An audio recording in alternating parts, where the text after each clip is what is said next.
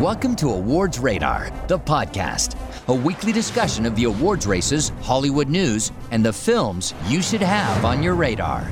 Here's your host, Joey Magidson. Hey everyone, and welcome back to the Awards Radar podcast, our 99th episode. Woo! Woo! Next up is probably episode 100. Somewhat TBD there. We may stretch it out, just prolong the pleasure, but in all likelihood, something relating to episode 100 will be next. So, last chance to tell us if you want something. Though, keep your expectations low at this point for new picks. But for now, Miles and I are here. We've got a couple of things on the agenda, and hopefully you'll enjoy. So, first up, Miles is here. Oh, hi. Yeah, I'm here. There you are. We a couple of things I saw last week. You saw over the weekend, so we'll talk about that. I'll whet your appetite. We're going to fix DC and Warner Brothers in a little bit. So, they can't do it, so we will. And which makes us unique because nobody else on the internet has any ideas or suggestions about what DC should do with their film slate. That's true, but we're going to not call anyone cuck, so that'll separate us from the pack at least a little bit. A little bit. Yeah. Maybe more than a little bit, sadly. Also, we will start off by actually talking a little bit about food, because I just came from a kind of unique event. Normally I do mostly, obviously, the film FYC events. There was an Emmy one for Top Chef, which neither Miles nor myself watches, so cool. But if any of you watch Top Chef, you'd probably be very excited to know that I went to the restaurant that the most recent winner works at, and he made the food that won Top Chef this past season. So that was apparently for the people who were fans of it who were there. Some of the other writers that I know, they were very, very excited about this. The food was amazing.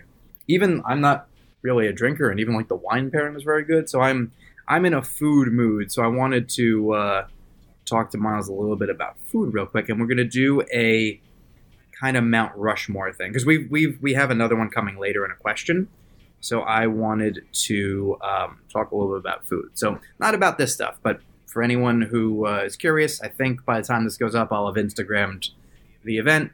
Anyone who wants to know if Padma Lakshmi is nice, she's very nice. Chatted with her for a lot. Buddha Love was very nice as well. But since I had like a really fancy meal, Miles, what's the fanciest meal you've ever had? Oh, Jesus.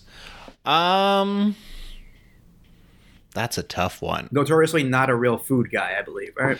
Not necessarily. I like a good meal. I don't have that many fancy meals, I wouldn't say. I probably have had something like when I was on vacation with my family or something like that. From what I understood at your wedding, you have some things you're not a fan of, though. From my wedding? Didn't they make fun of you for not eating vegetables or something like that? Well, my dad made fun of me for not eating vegetables before I hit double digits, but I mean, well, it's not a recent state of affairs. Oh, so it's a greatest hits. Yeah, when I was a kid, I was notoriously picky about everything, including vegetables. There's some things I still don't eat, like I can't do mashed potatoes because the texture just makes me gag. Or like cauliflower and like stuff like that. But I feel I've expanded my palate. I'll tell you what I do love now that I'm in New Mexico. They put green chilies on everything, and once you start experimenting with that, oh my god. It helps that I've sort of come around to spicy food in a big way in the past year. So I'm a big fan of, I'm trying to think of something. I mean, they'll put it on your burgers, they'll put it on your burritos, pizza, whatever you can think of, you can get green chili on it. As long as I can still taste the food, I'm into it. I'm very much a white guy when it comes to spice. It's not horrendously spicy. It's much more flavorful. Yeah, no. When I make Indian food periodically, and I will go and buy spicy peppers, but can't be the ones that are meant to like cause pain. It just stops being fun. Sure. So if I can taste the food, I'm good. So yeah, if you can think of one specific meal that would count as like the classiest meal or the fanciest, or just the like decadent, however you want to define it. Yeah, I'm trying. I mean, it's not really the fanciest, but something that pops into mind that for the longest time was like my favorite thing. They had it in the Japan area of Epcot and Disneyland, and it's this meal called kushiyaki, and really it's just like beef, chicken, and shrimp like drowned in teriyaki sauce and like seasoned and sort of, you know, grilled and cooked in such a way. But at the time, that was like, because I don't know, I guess I just didn't have that much Asian food at the time, so it really kind of blew me away. And I've been searching for that high ever since. Nice. I actually was at Epcot with my ex when we went to your wedding, when we did our Miami our Orlando joint beforehand, and I actually didn't end up getting anything to eat. We went on Mission Space and then decided to go out to eat elsewhere. But I wanted to look and like see, because I know it's notorious, but it is. I think it's very much like, except for some of the restaurants, if you like food, you've probably had what they're offering there already. But as like an intro into like higher end food, sometimes that some of the things that they had listed there were pretty good. I've had. I mean, for my birthday, I went to an absurdly expensive restaurant in Manhattan that might be one of my favorites. This thing tonight was amazing, but I mean, like also on vacation, food is also somehow always better. On the other end of the spectrum, what's the like lowest end food that you like the best? Like either fast food or like if you're, you know, a big fan of Spam, just like something that's thought of as garbage but you love. Ooh, I mean, I do have like an unreasonable obsession with Panda Express. Like, I don't know why, but like not even just like Chinese food in general, although I do like Chinese food in general, but specifically, it's like I get a craving for Panda very specifically. Something about their orange chicken is just like, I'm never not in the mood for it. Yeah, that's their thing. The fast food podcast I listen to, Doughboys, the one I interviewed Mike Mitchell for. Not for that, but that's one of the things he does when I interviewed him for the Tomorrow War. They did an episode at one point on that, and that is their like highlight menu item, I think. I mean, I love fast food. I know it's going to kill me, but you know, there's something to be said for like McDonald's doesn't taste like food; it tastes like McDonald's. If that makes sense. Oh, totally. Yeah, like a McDonald's hamburger is not a hamburger; it's a McDonald's hamburger. Their chicken nuggets are chicken nuggets. It's McDonald's chicken nuggets. It's its own amorphous blob, but it's a taste you want. To that end, if we were going to make your own Mount Rushmore of fast food items. Okay. So the Panda Express orange chicken would be one for you. For sure. Now, you can do 4 meals, or you can do... You know what? I'll let you do 4 foods like that. I don't think we need meals, because if we're talking fast food, 90% of meals is just the thing plus fries and a soda. Well, yeah, you can select your fries and a soda from wherever you want as an addendum. So you can have 4 things plus the fries. Okay, that's fair. Or if you want to do like onion rings instead of fries or crinkle cut fries, you know, you can specify. Well, I'll tell you that right now. My favorite is curly fries. Curly fries or waffle fries. That's where I'm at. All right. Like if they're seasoned. You have a spot though. Let me think. Checkers does a very good seasoned fries. Checkers does. Arby's actually does really good curly fries and waffle fries. Yeah. I mean, my fry would either have to be the McDonald's French fry, old classic standby, or the Nathan's crinkle cut French fry. Okay, right on. Listen to my interview with Billy Crystal for him just gazing off into the distance and saying crinkle cut French fries when we were talking about me living in Coney Island. So Billy Crystal approved. What about the drink? Because I will say the McDonald's Fountain Coke. Okay, I will second that, but slight variation. Something about the McDonald's Diet Coke. I don't know what it is, but it tastes tangibly different than the Diet Coke at like pretty much anywhere else you go. Like the Burger King Diet Coke is always slightly off for some reason. I know the answer to this actually, which is why my answer is right too. I'll also say the side note to this is if you want to go a little out there, since we kind of picked the same thing, Waffle House, if you get their Coke and you have them put the cherry syrup in it, like a pump and a half, that's amazing.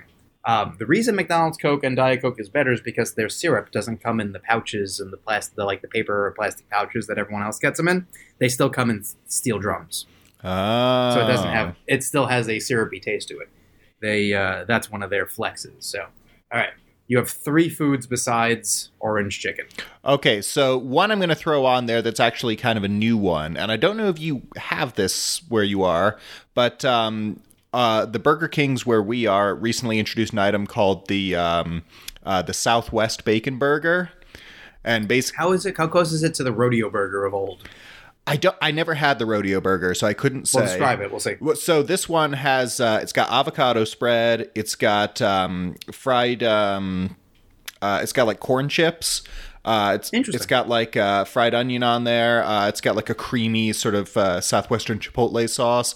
So it's like that plus on like essentially their Whopper. It's real good, and you can get an Impossible version of it if you want to pretend to be healthy. Yeah. Okay, so that's a busier version. The rodeo burger was basically their bacon cheeseburger, or without bacon or cheese if you want, but they put barbecue sauce and an onion ring on there. That was their version of the rodeo. Okay, sure. I mean, I've seen variations on that either there or other places. You'll have like your barbecue bacon burger or your Texas burger or what have you. Totally. So you have an Asian chicken dish and you have a burger. What are the other 2? If you want to vary it up, you can do the same 4 things. That's not No, I might do a shout out to Whataburger, recently seen in Vengeance. They don't have it here, which I'm very upset about, but in Florida at least, I would always they had a sweet and spicy bacon burger, which had like a special sauce to it that was always so good. And then for the 4th, I want to mix it up a little bit. Does pizza count as fast food? If it's a chain. I guess like a Pizza Hut or something like that, maybe. Sure.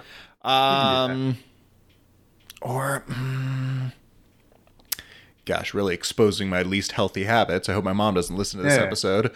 Does she often? Every she'll listen to a random one. Like she listened to the Sugar and Spicy recap episode. That's fine. Like, I mean, she's like nothing. She's like, well, I like when you do the voices. Well, she did the ultimate mom compliment. Was like, oh, I love that you're passionate. Which translates to, nice I don't understand a fucking word you guys were talking about, but you seem to be into it, and that's nice. That reminds me of Kevin Smith talking about how his mom reviewed stuff for a little bit, and it was, I think it was Jay and Silent Bob Strike Back. She's like, you and Jay got so much exercise on that movie. Yeah. You liked that I was running around because you didn't like anything I was saying, essentially. Gosh, I don't know. Well, do you have any while I think of my 4th one? Sure. I'll give a shout out to a new favorite of mine, which is Wendy's has a they call it a hot honey chicken sandwich. Ooh. I know everyone loves the spicy chicken sandwich, right? That's if we were just building like the worlds for, like, that would probably be on it, right? It would be like the Big Mac, the spicy chicken sandwich, In-N-Out, and like something else, right? That's probably about what they would be. But this one is, you can have it as regular grilled or spicy.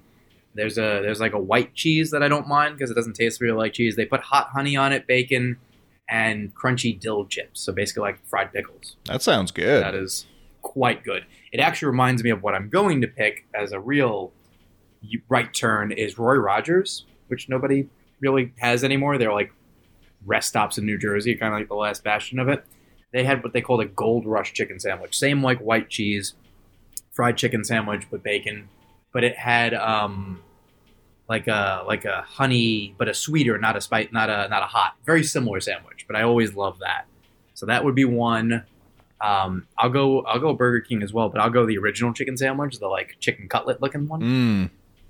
That's just, it's weird that it's so juicy. Like, I don't know, they're really juicy like that.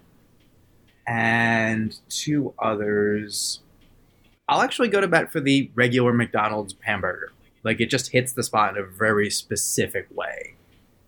And then to mix it up, the Popeye spicy chicken sandwich. I was literally just about to say that for my number 4. That just popped into my head. If you want that, I can pivot and go with like a chalupa from Taco Bell. Oh, there you go. Yeah. No, love talking food periodically. Also, always hungry. Speaking of the Mount Rushmore situation, we had a question that inspired that aspect of it. And I want to pull that up for us right now. I believe that was our latest K-Flea question. That sounds right. Yeah, that's probably right. Yeah. Okay, Fleet 208. With the release of Bodies, Bodies, Bodies, which I'll talk about in a moment, what do you think would be on A24's Mount Rushmore? So that's 4, right? Yes. Top 4? All right. Quickly, while we look up the list, Bodies, Bodies, Bodies is solid. I'm curious, Miles probably maybe have seen it next week, right? Yeah, I don't think we get it until next week, so I'll try and make time for it. It's not. It's an A24 elevated horror movie in some ways, but I think how much someone will like it will be similar to some of these other movies with like unlikable protagonists, like how much you can deal with them being kind of awful. And they started to grate on me a little more than I wanted them to, but I did think it was well done. There's a lot of use of darkness and like not being able to see what's happening on screen that I think is pretty well done. The acting is pretty solid. There's just a lot of like, here's us shining a light on how awful people are, and also they do a surprisingly good job at making you not feel icky about characters essentially weaponizing their own mental illness as a way to like you to take pity on them. Like everybody has a problem and is special, but they're all rich and spoiled. So I think what did I describe it as in my review? It was like Spring Breakers meets The Bling Ring. Oh, okay. But like with a little bit of horror to it. So I think it's good. It's not like amazing. I was a little surprised the reviews were almost unanimously positive. But it's worth seeing. And I'm curious what you think. So as for A24, their first... Do you know without looking their first release? Because I do. No, what is it? It was A Glimpse Inside the Mind of Charles Swan III, the Roman Coppola movie with Charlie Sheen. Oh, that's a movie that really came and went. Yep. I've pulled up the list because I just remember that and I confirmed them right. Their first year was a wild year. It was Ginger and Rosa, which I saw at NYFF, solid movie. Spring Breakers, that was sort of the first one that people were like, what's A24? Because they went with Consider This Bitch, right? With James Franco, or something. Fidel Castro. Ugh. Yeah, I mean, I don't know why people are so shocked that Hollywood is awful. Or, I mean, also that a smaller independent film would try to get this kind of free publicity for their film. But here we are. Doesn't mean it's right.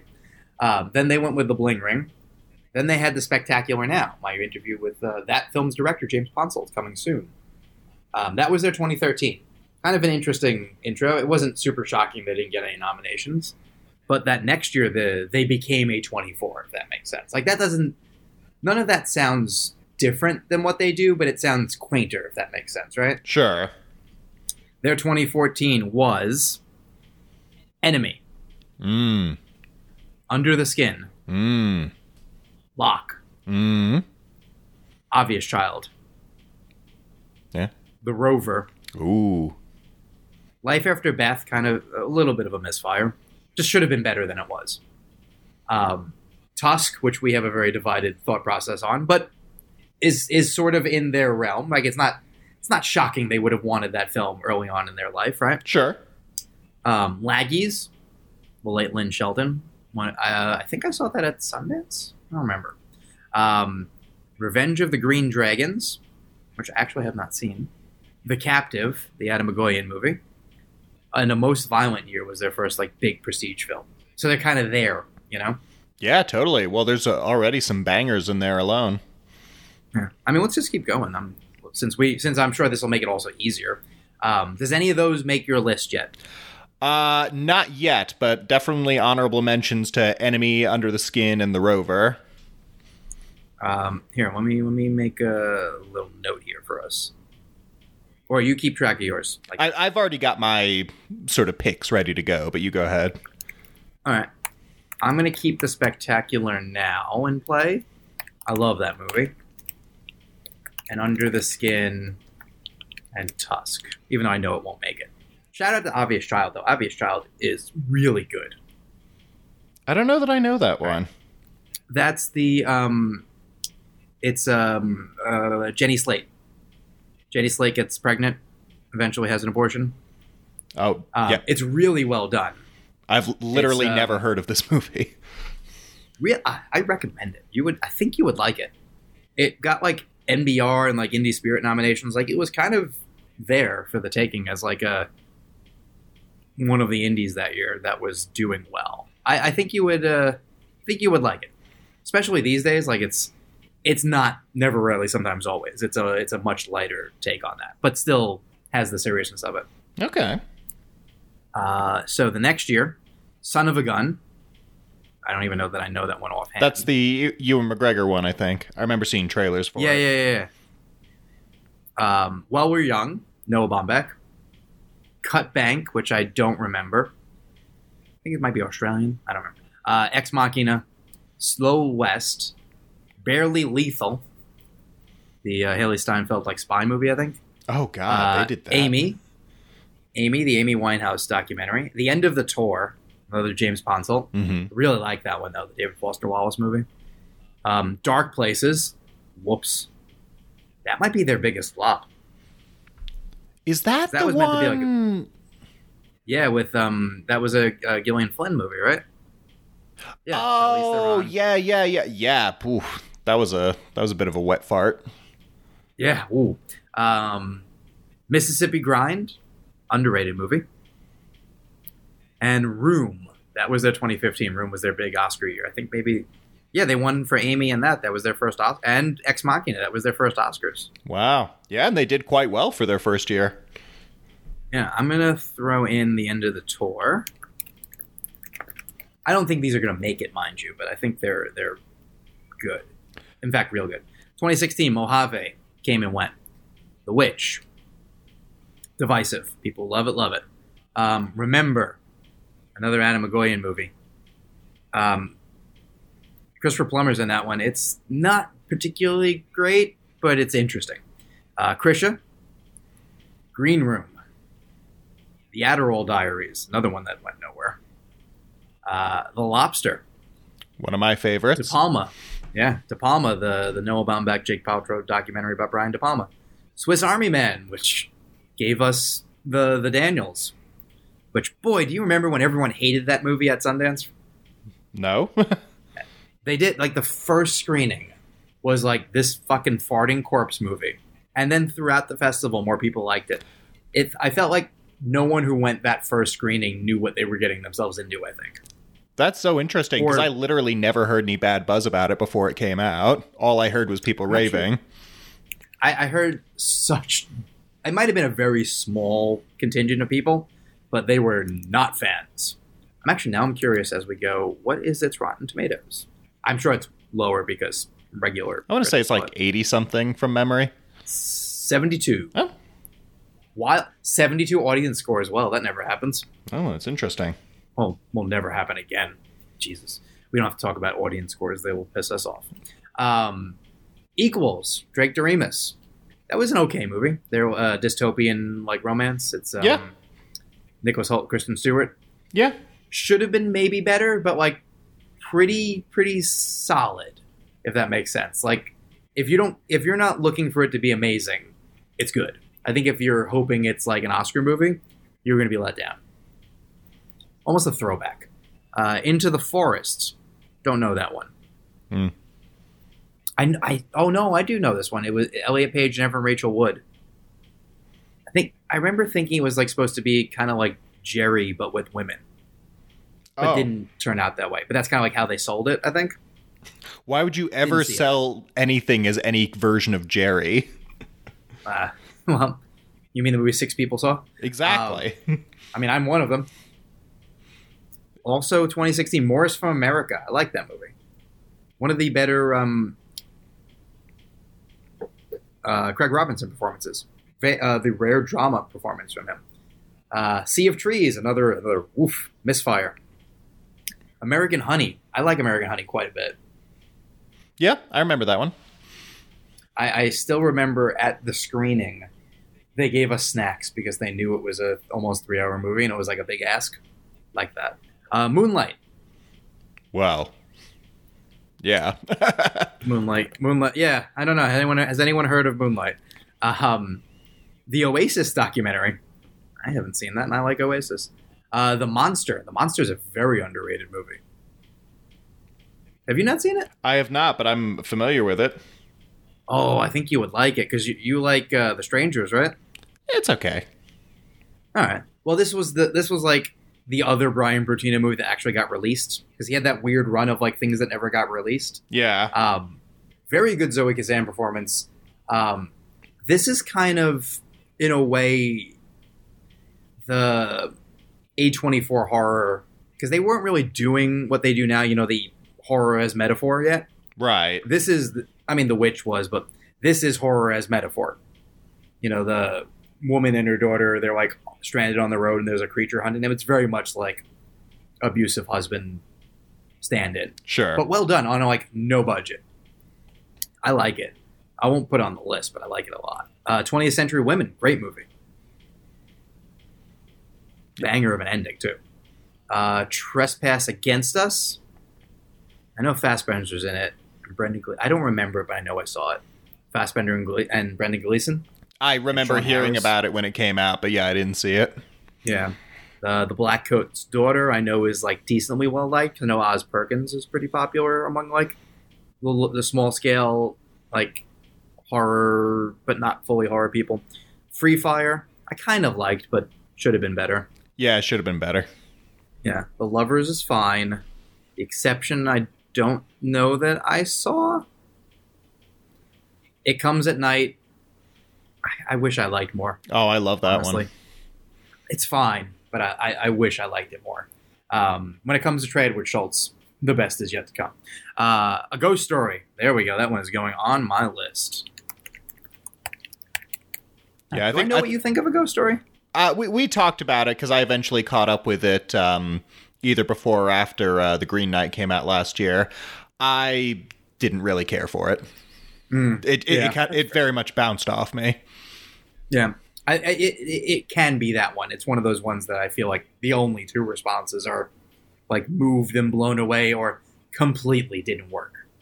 I don't think it doesn't work. I just work for you. I get what it's doing, but what it's doing isn't doing anything for me, if that makes sense. Sure.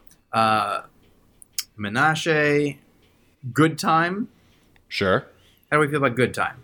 I mean, I really like it, but I feel like it'll be mostly remembered for helping to sort of lead the charge of, hey, Robert Pattinson's a great actor now. Sure. Woodstock, which had Kirsten Dunst, The Florida Project. I love Florida Project. Going on my long list as well. Killing of a Sacred Deer. By the way, if you haven't figured out by now, they've hit their stride. Very much so by this point. Fall 2017 is where they really... Because think about it. They're coming off of an Oscar. So now they're the brand. So fall of 2017. Yeah. So October, The Florida Project. The Killing of a Sacred Deer. Not for everyone, but I like it. It's Lady Bird. Go ahead on Killing a Sacred Deer. Oh, no, it's No the Lobster for me. No, yeah, it's lesser Yorgos, but still, like, it's Yorgos. Lady Bird, phenomenal. The Disaster Artist. Kind of interesting that I like it more than you do, considering it should be a movie that is like your favorite movie of all time, but it's great. Yeah, would have been better without James Franco. Well, now that we know. I mean, even then. Well, even then, I would say.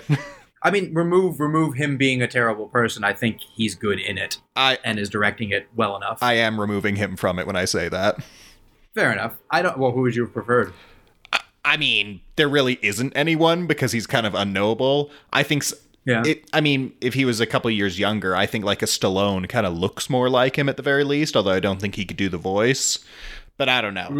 It would be tough to do anyone without like burying them under makeup. And I don't think Franco's terrible in the movie. I just think he's big. There's no point where I'm not aware that it's James Franco. Sure. I think in a way that's kind of the fun is like if you tried to like disappear into the role, you're gonna have to embrace that he's a cartoon character. Though now I want to hear Stallone be like, and maybe they're vampires. You're tearing me apart, Lisa. Yeah. No, well, now he would say you're tearing me apart from Winkler, but that's another. Rich people being greedy. I will say that movie is a shining example of Neustadter and Weber, the writers, making that book into that movie. Oh, phenomenal. And they wrap up that year on The Ballad of Lefty Brown, which is solid. The next year, we got The Vanishing of Sydney Hall, The Last Movie Star, which is, I think, the last Burt Reynolds movie. Yeah. Lean on Pete, which is a real bummer. Lean on Pete is... Do you remember when that had a little bit of Oscar buzz? I don't know what it is. So Lean on Pete is, I think, a very popular book. It's the director of Weekend, Andrew Hyde. So it's a 15-year-old boy begins to work at a stable and befriends an ailing racehorse. Okay, guys, spoiler alert for a movie that is 5 years old at this point that no one saw. So he becomes friends with this like old ailing racehorse. It's not particularly like good. The guy who owns it, I believe, is Steve Buscemi. And he's like, oh, if that horse loses again, like, I'm selling it. It's, I don't remember if it's turning into glue or putting it down. Like, it's not good. Charlie Plummer is the kid. And so essentially he runs away with the horse. The horse's name is Lean on Pete. He runs away with the horse when it loses again to, like, keep it from being put down or sold or whatnot. And is basically homeless with the horse. And at about the halfway point, the horse gets scared by something, gets hit by a car. Awesome. So now he's just a 15-year-old homeless kid. And it's a real bummer. Like, it's well done, but sort of like to what end, if that makes sense. Yeah. I would never watch it again. That sounds unwatchable to me. Yeah, I didn't realize that's what the second half of that movie was, and I'm sitting there going, like, I feel just like I feel awful. Backstabbing for Beginners, I do not know. First Reformed, I think we have very different reactions to. Yep. How to Talk to Girls at Parties is, I don't know. Hereditary, we have very different reactions to. This is the year when I was like, I guess I don't love all their movies. Yep. Well, this is the year where it's like, finally, they're coming into their own. Exactly. Woman Walks Ahead, lesser Jessica Chastain, but okay movie. Eighth Grade, I like. I didn't quite love it as much as everyone else, so maybe this just isn't my year. Hot Summer Nights, I don't really remember. Young Timothy Chalamet and Micah Monroe. I would remember this movie if I'd seen it. Never Going Back. I actually liked that movie quite a bit. That was like a kind of raunchy comedy, but with two girls. It was kind of like Girl Stoners, with sort of like a Linklater vibe. I liked it a lot. A Prayer Before Dawn, I don't remember.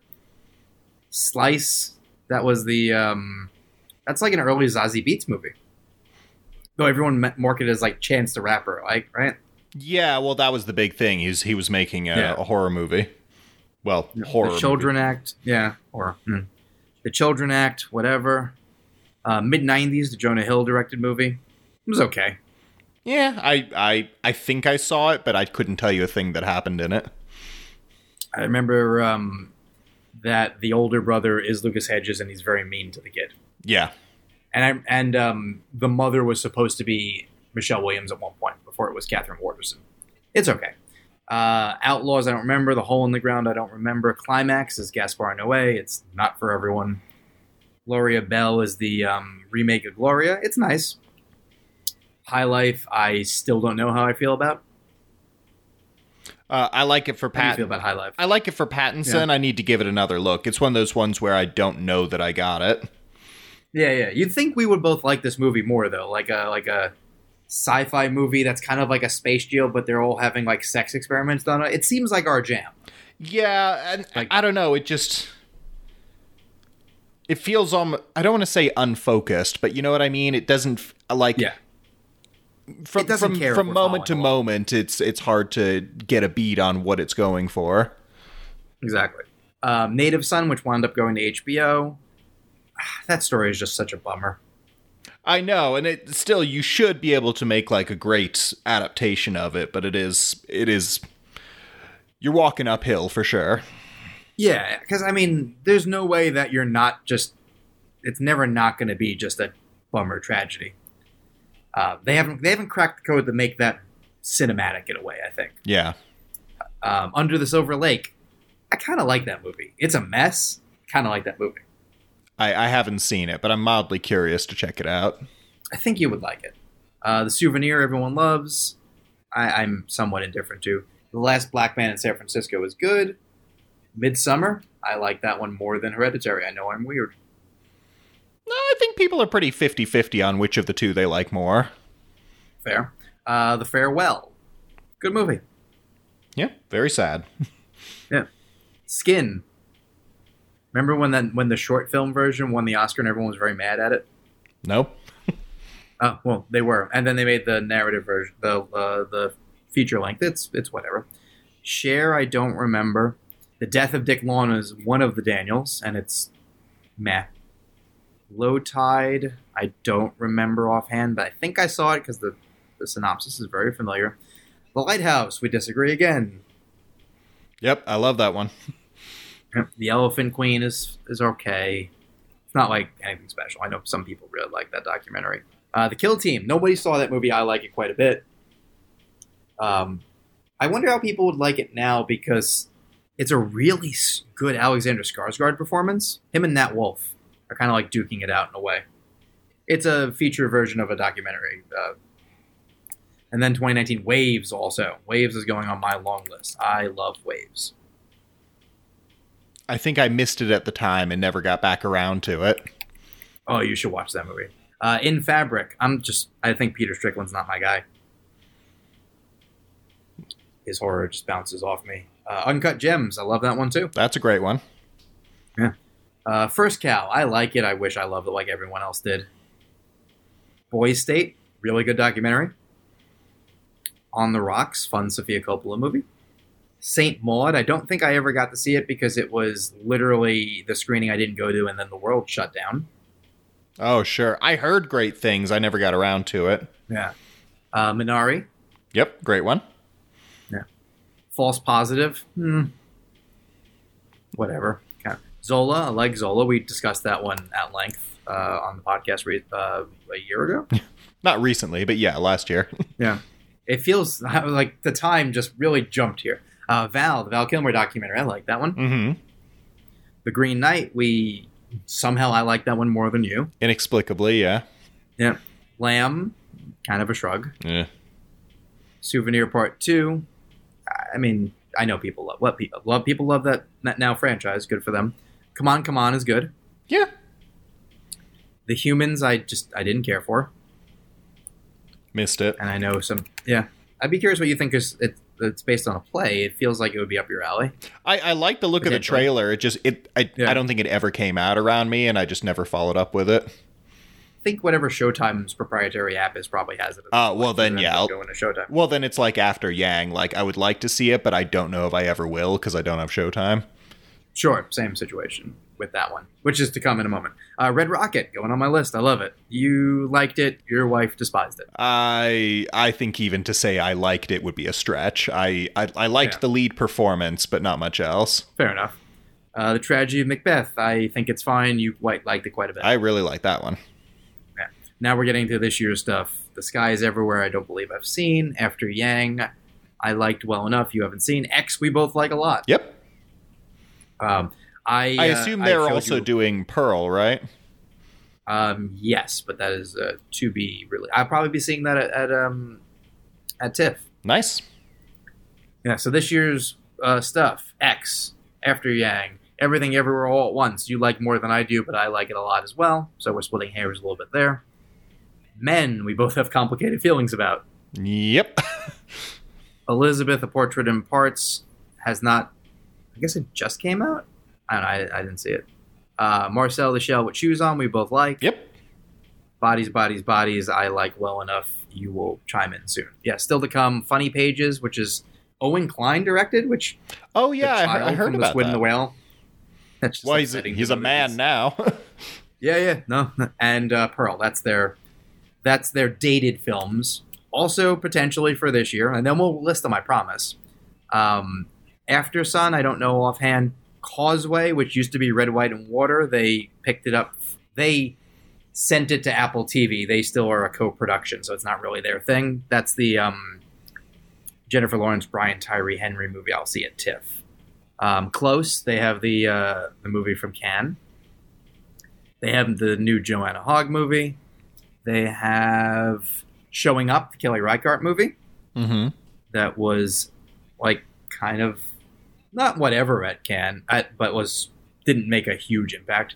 Claire Denis' new movie, The Inspection, which we talked about that off air or on air. Which one is The Inspection?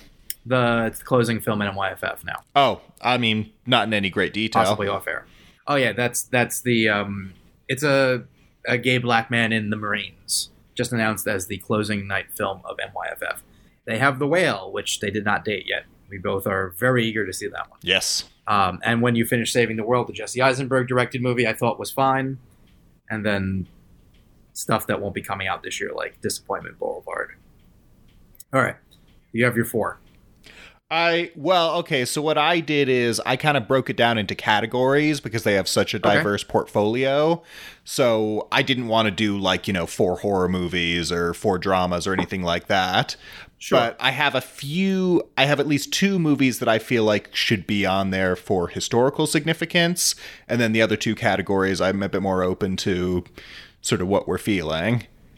Sure. So right off the bat, here are the 2 that I think should definitely be on there. I think you can't do an A24 Rushmore without putting Moonlight on there because it literally won Best Picture. And also it's a very good and very important movie. Yeah. And I would also say, and not just out of personal preference, but I do genuinely think Everything Everywhere All at Once should be on there, if only because it's easily their highest grossing film, and it's been kind of a huge word-of-mouth success over the course of the year, and also it kind of encompasses all the different kinds of things they do in one movie. All right. I think we can do one that's the horror category. And, we could go in a couple of different ways about this because I don't like The Witch. You don't like Hereditary. Maybe we can split the difference and land on Midsommar. I was going to say split the difference to Under the Skin. Ooh, I would be totally on board with Under the Skin. There you go. And then 4th one should be... How do you feel about Lady Bird? I wouldn't be opposed to Lady Bird. The other one that I wanted to put up there, which could maybe wrestle for the horror/sci-fi spot, would be Ex Machina. But I would prefer Under the Skin of those 2. Okay. So I don't mind the 4 we came up with. If I was doing my own 4, just personal preference, it would probably be, I think, Spectacular Now, Under the Skin, A Ghost Story. Actually, you know what? Since we have Under the Skin, I'll take that one out. I'll say ones that are not on our main one, since otherwise, why am I repeating myself? Spectacular Now, Ghost Story. Since we have Lady Bird, I'll take that one off. I'll go Disaster Artist and Waves. Fair enough. Well, then, yeah, if I were to just go personal, to avoid redundancy, I would probably do Ex Machina, Hereditary, let's say... Oh, I just had all their movies up. Why did I put that away? Just because it's all well and good until you have to try and keep them all. Oh, The Lobster. Nice. And...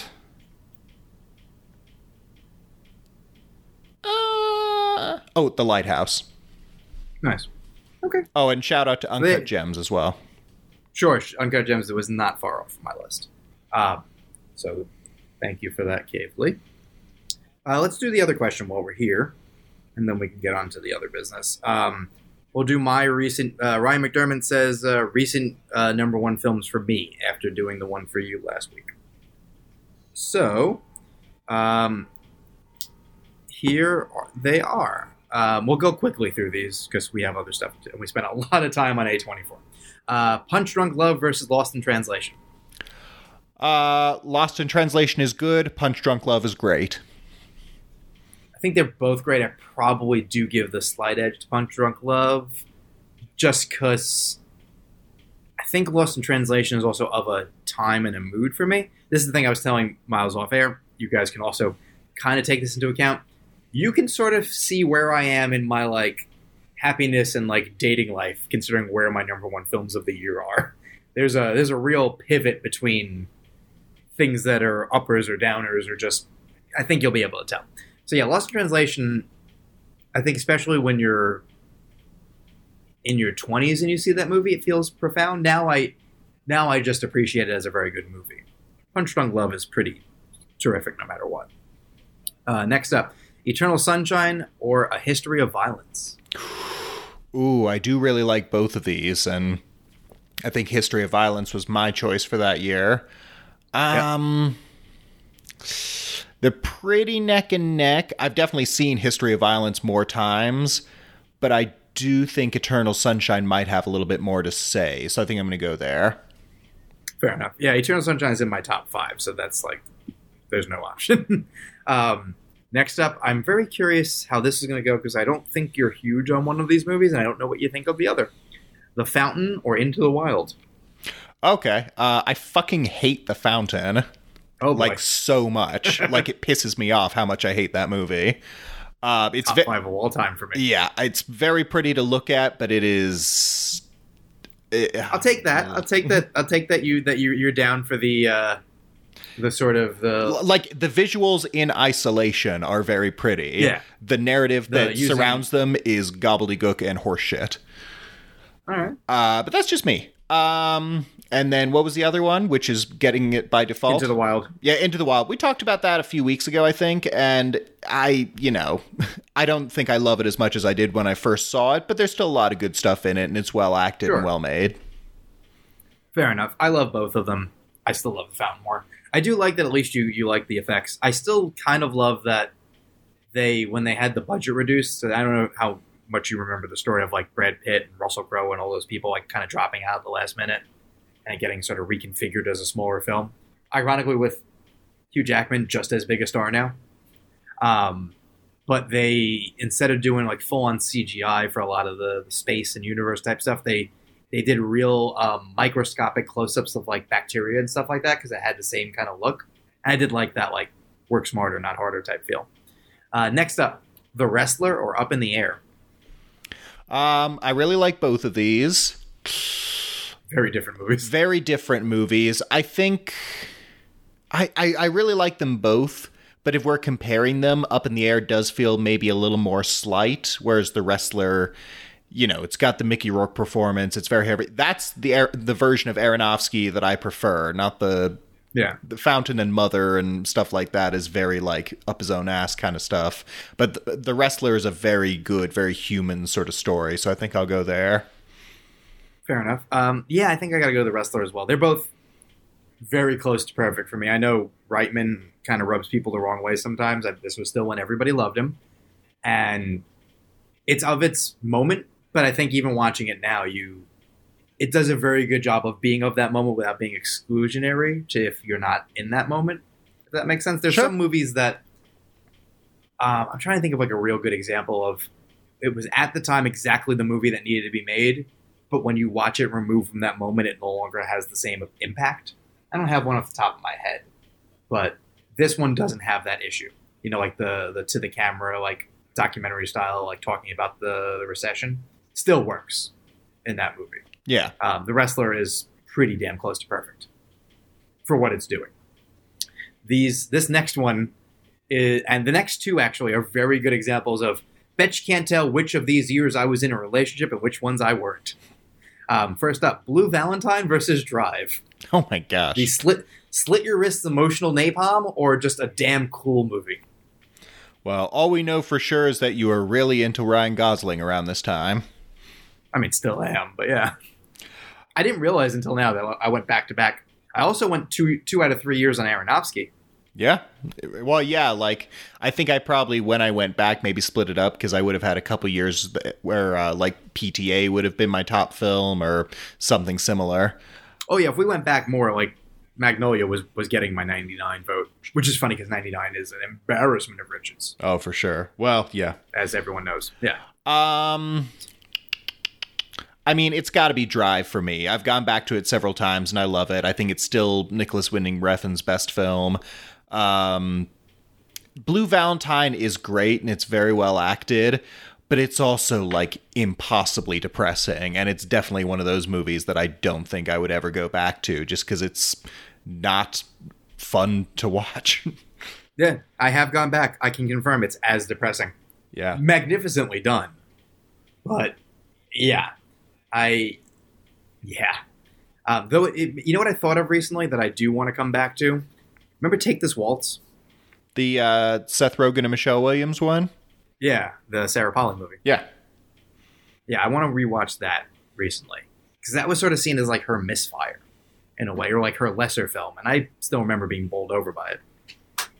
I don't remember being bowled over, but I definitely don't remember thinking of it as a misfire. The end still gets me of like with having Video killed the radio star and her just being kind of back where she was. Just I blew up my life and I'm not happy. Yeah, Guess just that's what happens eventually. Well, can't imagine why I think of that movie periodically. I think Blue Valentine is the slightly better movie. Drive is definitely the easier to revisit movie. I'll split the difference and go Blue Valentine. Not that I have fond memories of that year. I have much fonder memories of the Drive year. All right, next up. This is another very clear-cut example of when I was happy, for lack of a better word. Argo versus Her. Well, this is an easy one for me because Her was my favorite movie of that year and one of my favorite sci-fis of recent memory. Argo is a very good movie that I don't think is quite great. Fair. Argo, that year, I would argue, my top 10 had a lot of good stuff. Cabin in the Woods was that year. Mm-hmm. Very close to my top 10. Zero Dark 30 is still oddly very rewatchable. It's on TV a bunch. I think they're trying to like retrofit it as a dad movie with like mixed results. End of Watch, super underrated movie. Like there's a lot of good stuff that year. Oh, yeah. But yeah, no, Her is an all-time classic. It's Her. Next up, Interstellar versus Spotlight. I really liked Interstellar when I first saw it, but then I rewatched it and I want it to hold up more than it does, but it does not even just in terms of the plot, but just in terms of like the overall message and how it all kind of comes together, like visually and special effects wise, and just the scope of it is spectacular. But there's a couple of narrative choices in there that are either kind of wacky on reflection or like just don't really come together. I haven't revisited it for that reason. I'm terrified of what the second watch will be like. And, I might give it a third watch and like it better. I don't know. But just on that second watch, I still like it more than I don't like it. But it's probably like middle to lower tier Nolan for me. And then what was the other one? Spotlight. Spotlight was my favorite of that year. It's one of the better, investigative journalism movies of its type. Spotlight all the way. I'll go Spotlight too, just because I've seen Spotlight more than once, and it does hold up. It's as good the second viewing. Interstellar, I'm terrified I won't like it as much. Also, it's funny that one of the reasons Interstellar has its spot for me is because of the final like section of the movie that I know really split people down the middle when it becomes like There's No Place Like Home, Wizard of Oz, like Nolan investigating the meaning of love. Well, the whole like the plot device of the ghostly bookshelf in the black hole really left me out to dry in a manner of speaking, because I was with it up until that point, and then it's just like, oh, this is how we're doing this, huh? I do wonder if that would not work for me this time. I was so caught up in like the emotion. I still maintain maybe the single best individual scene that's not like a scene that involves action or some sort of like thrilling moment, but it's just people talking or acting in a Nolan movie is McConaughey watching the videos of his children as they age. Oh, that's one of the best one of the best standalone scenes in his whole filmography, just period. That's an amazing scene. It is a really great rebuttal to like he doesn't do like emotion and is a robot. Like, yeah, there are times where none of his characters seem like human beings, like in Tenet, but this is the counterpoint to that. Like, also it helps that like McConaughey, Casey Affleck, and Jessica Chastain, like they're gonna work with that material, and especially like a Casey Affleck, that's a thankless role, and he sells that scene very, very well because he doesn't really get much else to do in the movie. Except I will say I don't remember loving the like they almost make him a villain for like a scene. Like he's gonna like. Well, yeah. There's like this weird. There's this weird contrived conflict between him and Chastain when she comes to visit, and that's never really very believable. Yeah, that felt like he's stuck there and unhappy. Like they all need to be differently let down by the situation, and they didn't sell that part as well for me. Very, very minor thing, but no, there's the like, it would be real her saying like I'm the same age as you were when you left. It'd be really great if you could come back now. Like that is just a wreck, a devastating moment. Next up, Hell or High Water or The Disaster Artist. We've kind of talked about The Disaster Artist a little bit already. Curious how Hell or High Water works for you. I like Hell or High Water a lot. I think everyone in it is great, doing among their best work. There's a lot to like about it. It's very entertaining, but it's also got a lot to say about sort of America and the South and just how we sort of deal with everything. The Disaster Artist, I think if we'd done this closer to the time, I might have given it to The Disaster Artist. Yeah. And, I know I'm very close to that story, and so it's difficult for me to look at it completely objectively. But also, and like even taking the James Franco of it all out of the equation, there's still a lot about it that I don't quite think comes together. So in this case, I will give it to whatever the fuck. Hell or High Water. Hell or High Water. Thank you. Yeah. Hell or High Water. Disaster Artist is at its best when they're making the room. Yeah, which is a disappointingly small amount of it. Yeah, I think as much as I love the movie, I think if it had been like 50-50, it would have been just above and beyond. Because the book is 50-50. Yeah, but the book jumps around in time and it sort of gradually reveals the character as it goes along. Whereas the movie, I think, tries maybe a little too hard to make him more sympathetic than he probably deserves to be. I do wonder how much of that was maybe like on-set stuff. I don't know. I haven't read the script. Or if I did, or if I had it, it was probably the shooting script from like the FYC campaign, which is not. That's what they were. That's after whatever changes happened. That's what they submitted after they made the movie. So I am curious, like, what Neustadter and Weber had done at the time, because they're pretty good at like nuanced characters, and I still love the various scenes with like Rogan and Paul Scheer. Like they're doing such a good job of like what that set was like. But yeah, Hell or High Water is a shockingly good movie, especially if you went in like I did with no expectations. The final scene between Chris Pine and Jeff Bridges is still phenomenal. No, that's a banger for sure. I love his like line about how like poverty is like a disease and like it won't infect my family anymore. Oh, so good.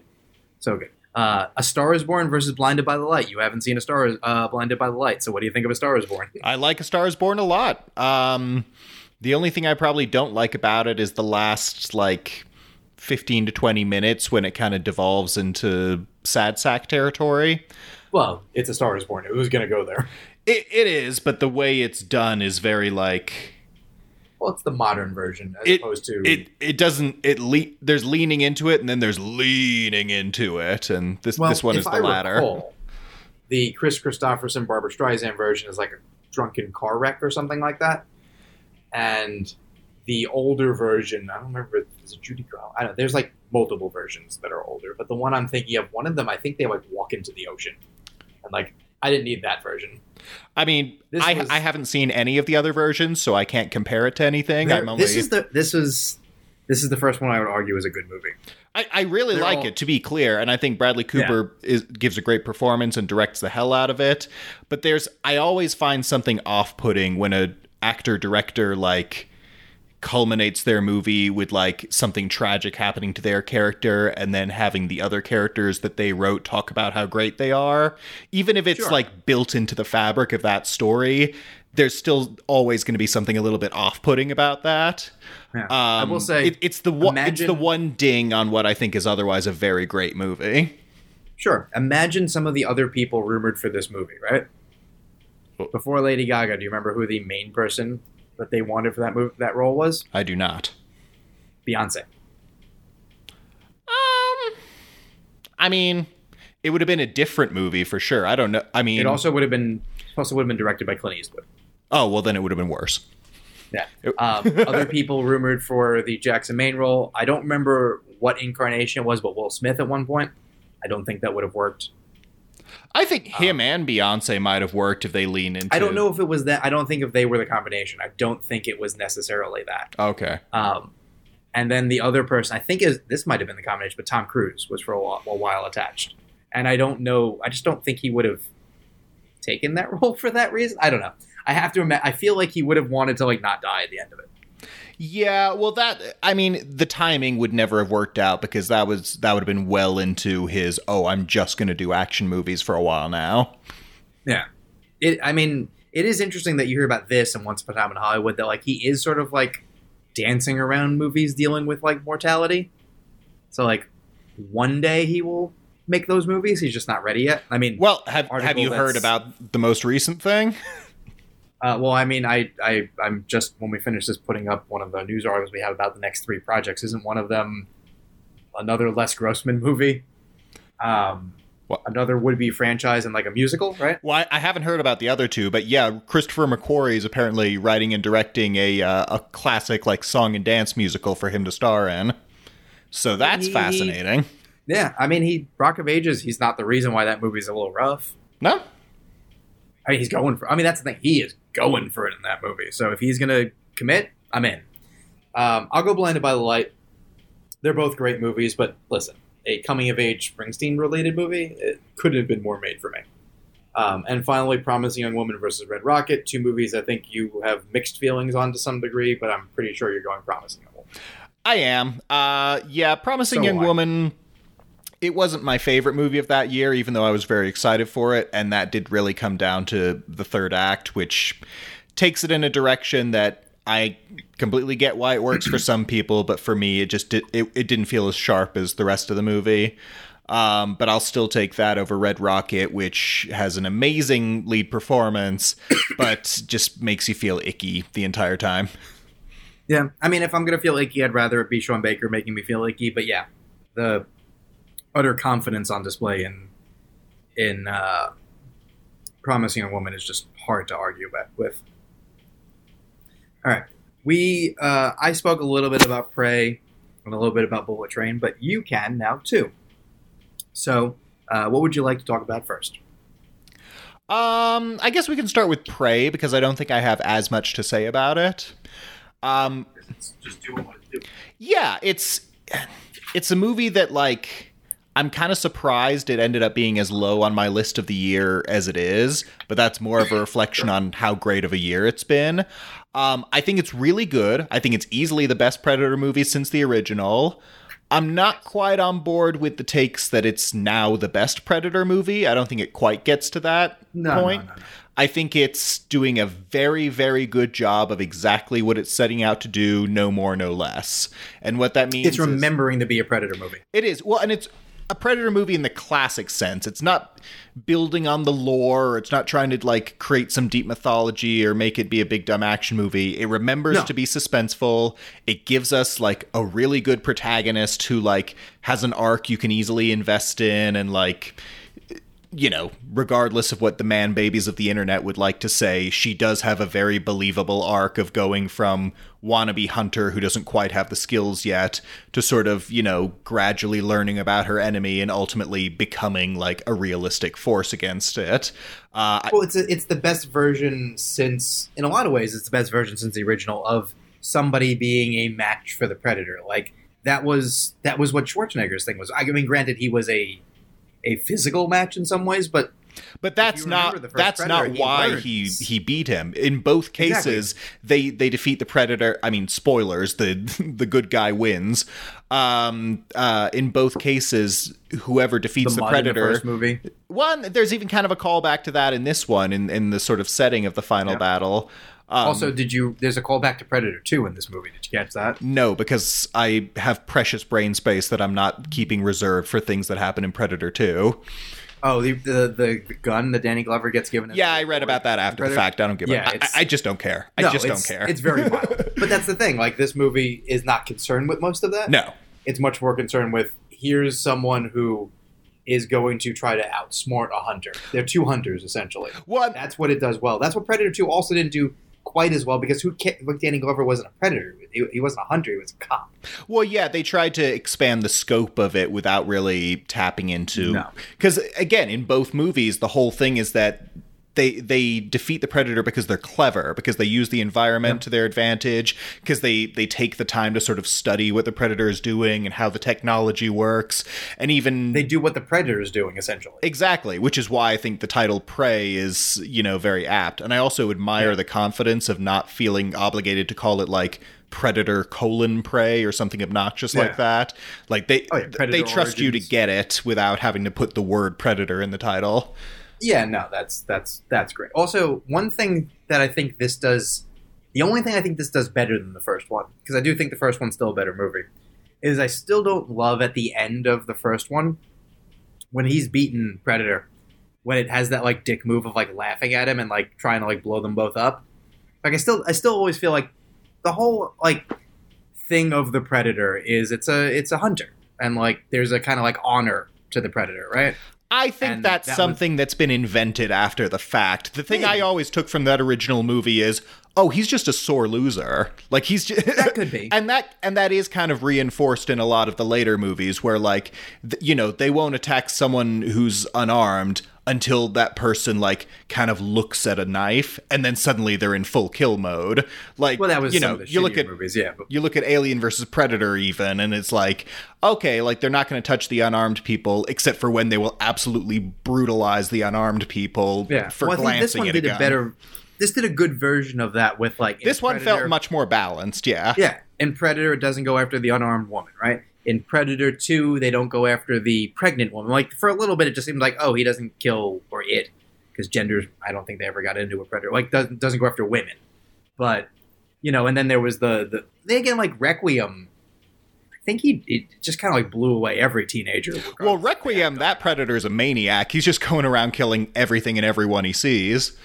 Yeah, which I kind of, again, I do wonder, like, if we ever could have seen what was happening in that movie, maybe it wouldn't suck so much. Hard to say. But I think with this one, it's a good balance, because you get the sense that he's not dismissing her because she's a woman. He's not even dismissing her. That's the whole thing. He's like, okay, she's not an active threat because her leg's in a bear trap or she doesn't have a weapon right now. But he's still, like, clocking her. He's also not hunting humans at the beginning. No, exactly. He's sort of working his way up, and then he gets into the trappers, which is a great scene. What are they? Well, I love that. That's what I was talking about last week with when they capture her. I initially thought, like, oh, he's just going to, like, run through that campsite. And instead, they bring her out, and then he runs through them just out in the open. But that's sort of like the money shot of, like, you want to see the Predator wreck shit, here you go. Because other than that, it is a lot more about, like, hiding and learning about your opponent, even once he becomes an opponent. It's interesting because it is very lean and mean, and I love how brutal some of the kills are. And it's very, like, basic, but at the same time, it does... But even takes away some of his technology. He's even more back to basics. Yeah, very much so. But I think it does do a very good job of sort of, like, pacing it out. It's not a slow burn per se, but it doesn't rush into action. It takes the time to build him up as a threat. It doesn't do the thing that most of the other sequels did, which is assume you've seen Predator. Like, you could go straight into this without having ever seen the original and totally get it and have a great time. And I think for some people, like, they might enjoy it better that way if for some reason they never saw the original. I really hope they keep going, honestly. Well, I don't want a direct sequel to this, because I feel like that... No, I don't need the same character, like, by any stretch. But I would, the same way I've been feeling about the Terminator franchise, just, like, throw the character into a different time period. Like, I've been hearing calls for, like, Predator versus Samurai, or, like, just, like, random interesting locations. Like, I don't know. I think... it's a losing battle trying to build any epic mythology about this character that doesn't talk and, like, every movie it's a different version. Like, just give us good standalone stories with this character, and that's all we need, or this race or whatever. For the Sunday Scaries, I wrote about Predator and how I like that it's going back to basics. I think my idea was Predator in World War II. Yeah, well, yeah. That's about as far as I want them to go with, like, Predator in the past. Because the more you get into, like... Because, like, Predator is the 80s. Like, and once you get into, like, Vietnam, it's also the jungle. Like, you don't want to be too repetitive. But I do like the idea of, like, soldiers with him. Samurai... I think the gimmick of being like too far in the past also will wear thin quickly. Well, if they overdo it, absolutely. Yeah, because the template here would be, it would be like a young samurai. Like they would just do the same movie and it wouldn't gel, I think, quite as much. But yeah, I don't need more of the lore. We get the idea. For some reason, this species thinks Earth is a great hunting ground, even though they keep not coming back when they go on the hunt. So maybe that's a thing they're into. Also, they die every single time. Yeah, I do wonder there's never been a successful predator coming back from Earth. Yeah, like do they... I guess technically in the backstory of AVP, but whatever. I mean, do they have better success elsewhere? Like, they must do, or I don't know. If you consider like AVP, like not only that, like they get like infected by xenomorphs too. Like it really goes badly for them. Yeah. But then again, I guess I don't know what the extended lore is there, even though we don't like their lore. Have they been fighting xenomorphs longer than that? I know the comics. Well, yeah, I mean, it depends, because then I read something interesting where it's like, if you look at the Alien franchise, Prometheus basically wrote the AVP movies out of canon. But if you just look at the Predator franchise, they still count, because the spear from the first AVP shows up in the Predator. Yeah. So but also, the Predator is bad. Studio noted to death. I mean, I kind of liked it that first time. I will never watch it again. Also, knowing how bad a time so many people had on that set is not great. I thought it was the worst movie I saw that year. Interesting. I found it immediately forgettable, but was like, I don't know, not terrible to watch. I might even like it better than Predators, just because Predators felt like such a missed opportunity. Every single one except the first one is a missed opportunity. Predator and Prey are not missed opportunities. Predator 2 on is. To what degree? That's up to you. That's fair. But I think Predator, Prey, Predator 2 is, if you want to have a top 3, it's hard to go. I might even put Predators above Predator 2, to be honest. I find it a little more memorable. The next tier for me is Predators and the Predator, in whatever order you want, and then the AVP movies are god-awful. I would put The Predator below the AVP movies. I know you would. The AVP movies are just terrible. But hopefully more of Prey in some form. Now, shame it didn't come out in theaters. I think it would have done very well. Yeah, Bullet Train. I do genuinely... One last thing is that I do genuinely think... I mean, I wrote a tweet about this and I stand by it. The Predator kind of has to earn his big screen status, because after that first one, it was just kind of either missed opportunity or outright flop. So I don't blame them one bit for being like, maybe this would work better on streaming.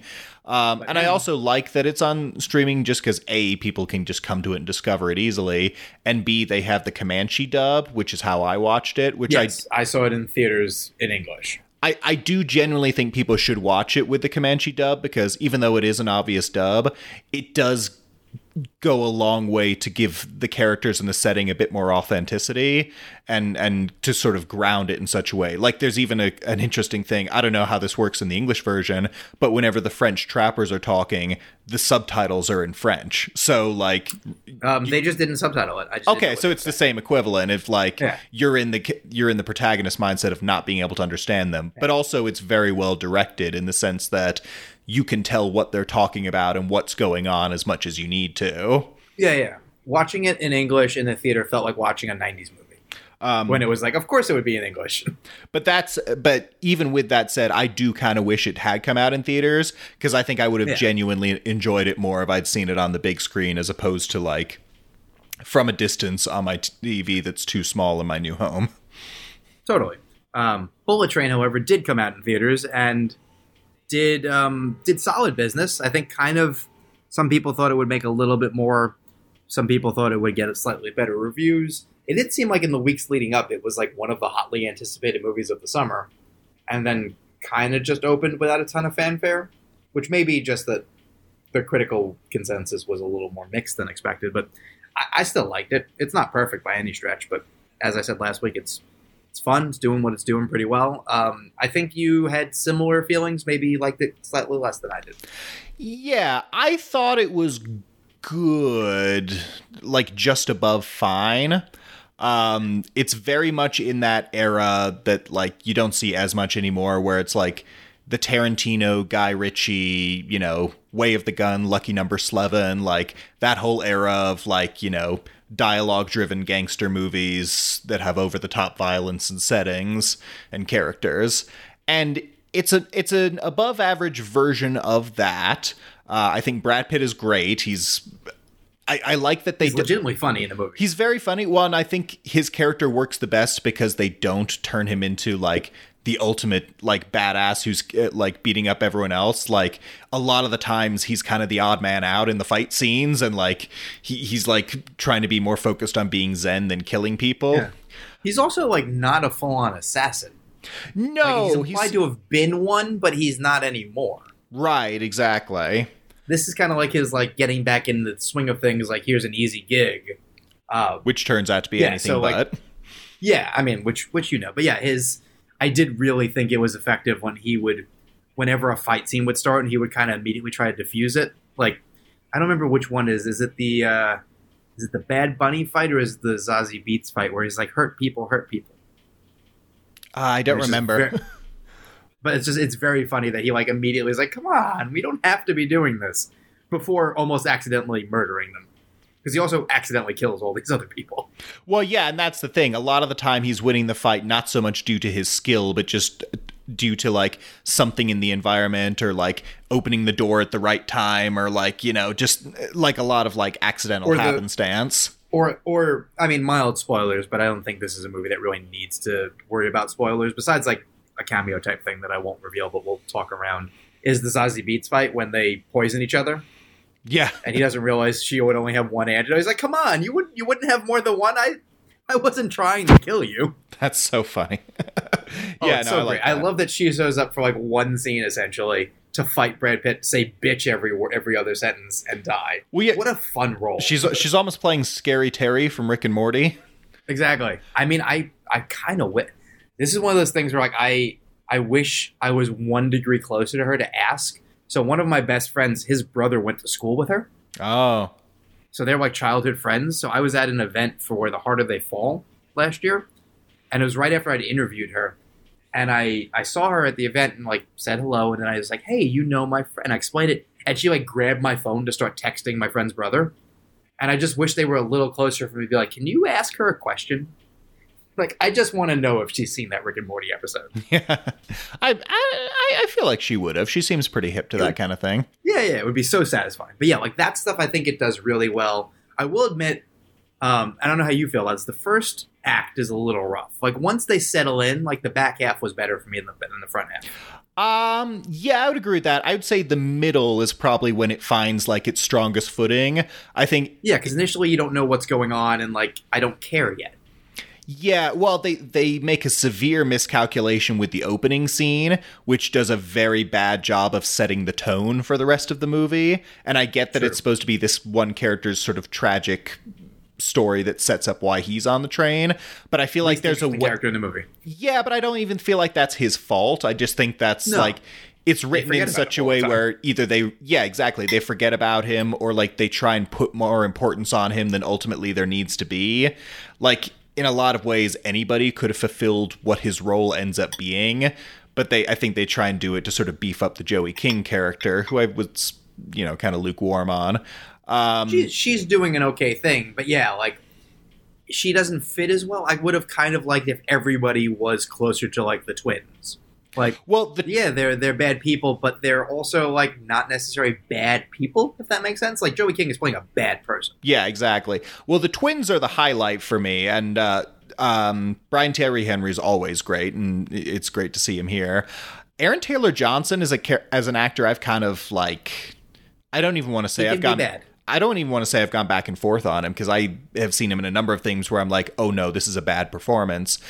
Yeah. He kind of stole the show for me, I think. Like, the twins in general, like, they feel like proper, like, Guy Ritchie, like, Snatch type characters. And that's some of my favorite stuff in the movie, is just them riffing with each other. Even though the pacing of it is a little weird, there's a lot of moments where it's like, oh, we have this thing that we need to get and we know what we need to do, but let's stand in a hallway for 20 minutes and talk about, like, other characters' backstories. Like, some of the writing there is, like, a little too pleased with itself. There's but to make was it Lemon is Brian Tyree Henry, right? Yeah. The Thomas the Tank Engine references repeatedly. Like, I thought that was very clever. I think it was clever by half. I could have done with like half of that gone. Yeah, I like that as a unique character trait. That being said, I do think the funniest moment with Aaron Taylor Johnson is with Brad Pitt with the sex toy luggage. Oh, yeah, that's pretty good. Well, yeah, their whole fight is great. And then, like, the dynamic they kind of inadvertently form over the next few scenes where they have to sort of work together to deal with a few things. Like, that was all great. I will say, like, because they're making a fucking Kraven the Hunter movie, and I couldn't care less about it. Yeah. But after watching this, like, Aaron Taylor Johnson has a few moments where I was like, okay, yeah, no, I do see him as Kraven, actually. Like, I think he can totally pull that off. It still won't be great, but... No, the movie won't be great, but I don't think it'll be his fault if it's not great. Also, at least I'll give him... it's J.C. Chandor, so at least, you know... I'll give him the benefit of the doubt that I won't give to Jared Leto. Yeah, Morbius was never going to... Also, is Daniel Espinosa directed it, right? Yeah, that was never going to be anything. Morbius, yeah. But, like, yeah, Daniel Espinosa is, like, it's fine. Like... I haven't hated any of his movies, but I haven't loved one. J.C. Chandor is like a filmmaker, like a full-on, like, can do, like, this is more of a right turn for him than, like, Daniel Espinosa is the, like, oh, if this was Blade 4 and not a Marvel one, but just like another one of those, like, yeah, that would make sense. Yeah. Like, just that guy. Which, again, like, not a critique, but when you hire him for this movie, he's one of those Antoine Fuqua types we always talk about, where he's a workman. Yeah, you're accepting that we want the movie to come in at a certain level, and if it's not more than that, it's not more than that. You hire J.C. Chandor, you hire, like, someone who, like, maybe hasn't done this movie before. You're running the risk of it being a boondoggle, which, whatever Morbius was anyway, but you're hoping, like, maybe they'll tap into something incredible. Yeah. No, absolutely. Yeah, no, like David Leitch doing this movie is a better version of The Workman, because also, like, he's so thoroughly in the world of action that... Yeah, level that I don't think you get from a Workman. I think because David Leitch I really like as a director. There's a part of me that wishes he was more in Atomic Blonde mode as opposed to Deadpool 2 mode. Because he's splitting the difference. Yeah, not even though, because the action, surprisingly, it's good, but there's not nearly as much creative. Well, it's also very brief. Like, there's not nearly as much of it as the trailers would have you believe. Like, no, it's mostly characters, like, riffing. And the riffing is kind of hit and miss sometimes. I think some of the actors, like Brad Pitt and the twins, are doing really well with it. But, like, Zazie Beetz is great, but she's in one scene. Michael Shannon, speaking of the disaster artist, is doing an excellent Tommy Wiseau impression, but he's only in, like, a scene and a half. Like, he definitely also found out he was playing Russian, like, that day, right? Oh, yeah. Well, that's what I mean. He's doing, like, you know, this could be anywhere in Europe kind of accent. You know, Hiroyuki Sanada is great, but he's, like, you know, kind of awkwardly shoehorned in there at the end. Being in the end, yeah. Like, you know, there's a great ensemble, but they're not all used especially well. More of if it was like, oh, here's the 5 figuring it out. Before that would have been more interesting, narratively speaking. Yeah, as opposed to we're killing off a couple of them real quick before we even figure out what's going on. Before we even get going. Also, I think real quick, speaking of the script, there is, you know, and these movies always do like their twists on top of twists. Here's what was really going on, and I think it is a little, it's a little too cute by half to sort of be like, oh, like, you know, it was actually part of my master plan to get all of these people together and all this to happen the way it happens. Yeah, and it's like, when you look at what happens in the movie, like, there's a million different ways that could have gone wrong that, like, nobody was present to supervise. Like, it's a miracle that it went the way it did, and even then it's a disaster. Yeah. One thing that led to I did like was the cameo of who Brad Pitt was replacing. Just a really funny of like, oh, cool, that considering who it is and the relationship to other characters and filmmakers in this, like, it makes sense. which was a nice laugh moment. It makes sense. I could have done without it. I didn't think it added Wasn't anything. necessary. It made me think that the last scene was going to be Brad Pitt killing him. Well, and that would have made it mean something. As it is, the actor, who we won't spoil here, could have showed up for like 30 minutes and shot it against a green screen. Like, there's no participation. Whereas there's another cameo, which I think is much more effective. Yes. And like, I don't want to give away who it is, but all I'll say is this actor... They've also done this before. Well, this actor is like... kind of the patron saint of great comedy cameos, because like he's done it in so many time. Oh, it's probably more than that, I would argue. But I can think. Well, I mean, I don't want to say the movies because we'll give away who it is. But in the two other ones I'm thinking of, one of which is also kind of sexual like this. Yeah, I mean, if you're good at something. I mean, it makes me. This is the actor I've done the biggest turnaround on because I hated him for the longest time. Also, he was in bad movies. Like, I didn't hate him personally, but like The Vow and things like that, it was terrible. Well, okay, we're getting real close to spoiling it. Oh, well, never mind. Well, whatever. Should we just... But yeah. Should we move on, or should we just address it? Well, no, let's move on. I think people should naturally find it out. Cause, whatever. Listen, I'll get... And it recurs enough in the movie that it makes sense, as opposed to the other one, which is just kind of like, all right, that was clever. You guys had your fun. Like, you know what I think is way better than those individual like one-off moments? I like there's a lot of jokes about Japanese toilets that kind of work better and leads to a really kind of funny visual gag with the snake thing. Yeah, no, that's all fun. I like the Japanese setting a lot. I wish they'd done a little more with it, because it's a lot of aesthetic stuff and like moments like that, but it's not like there's like two Japanese or like two or three Japanese characters in the whole movie, and half of them are like the train attendants. Oh yeah, Masaoka from Heroes, right? And Karen Fukuhara from The Boys. Yeah, I do love that Brad Pitt is terrified of the Taker. Because I can't fuck with him. Like that was that's a fun gag that again they could have, I think, done more with.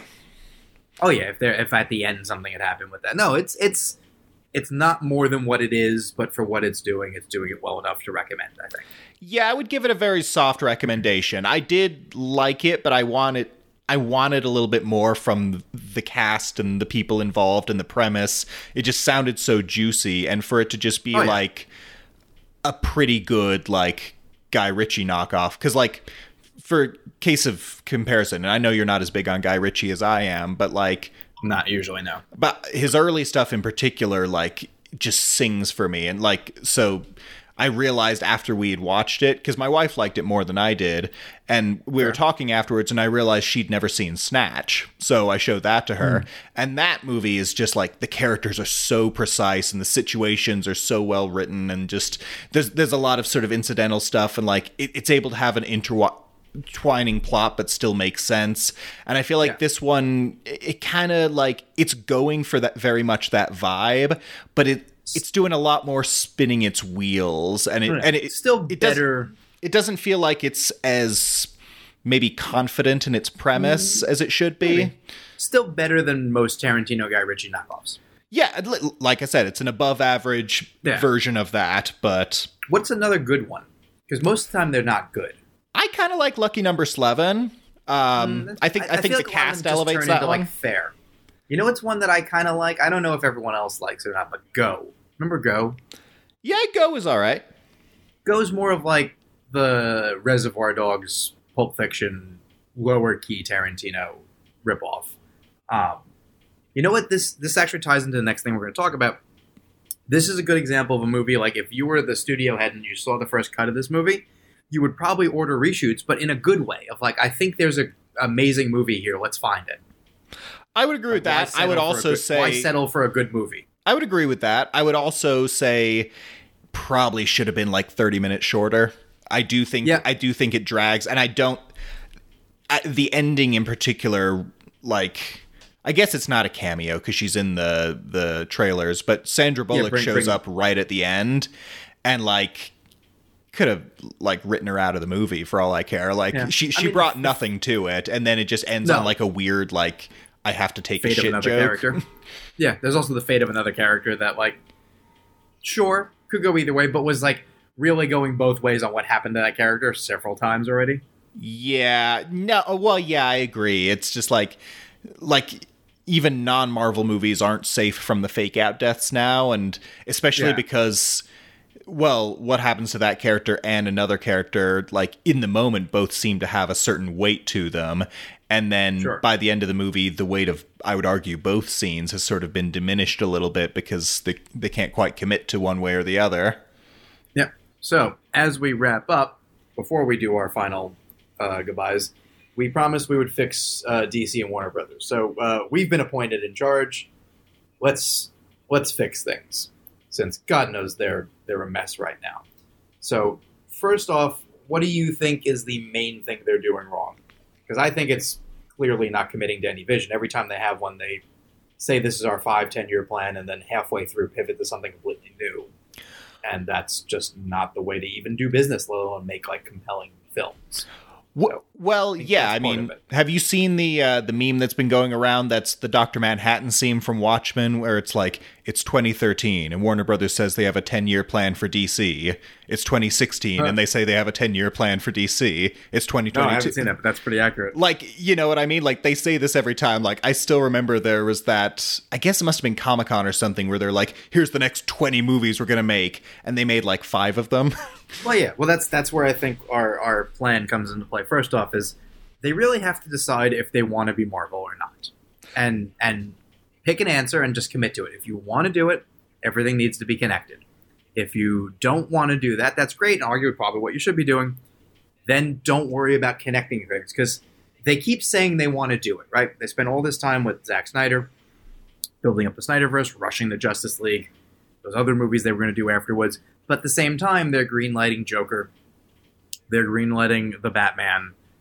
They're fine with these offshoots. And honestly, that's the Batman is one of their better ones, and Joker is divisive, but like not unsuccessful.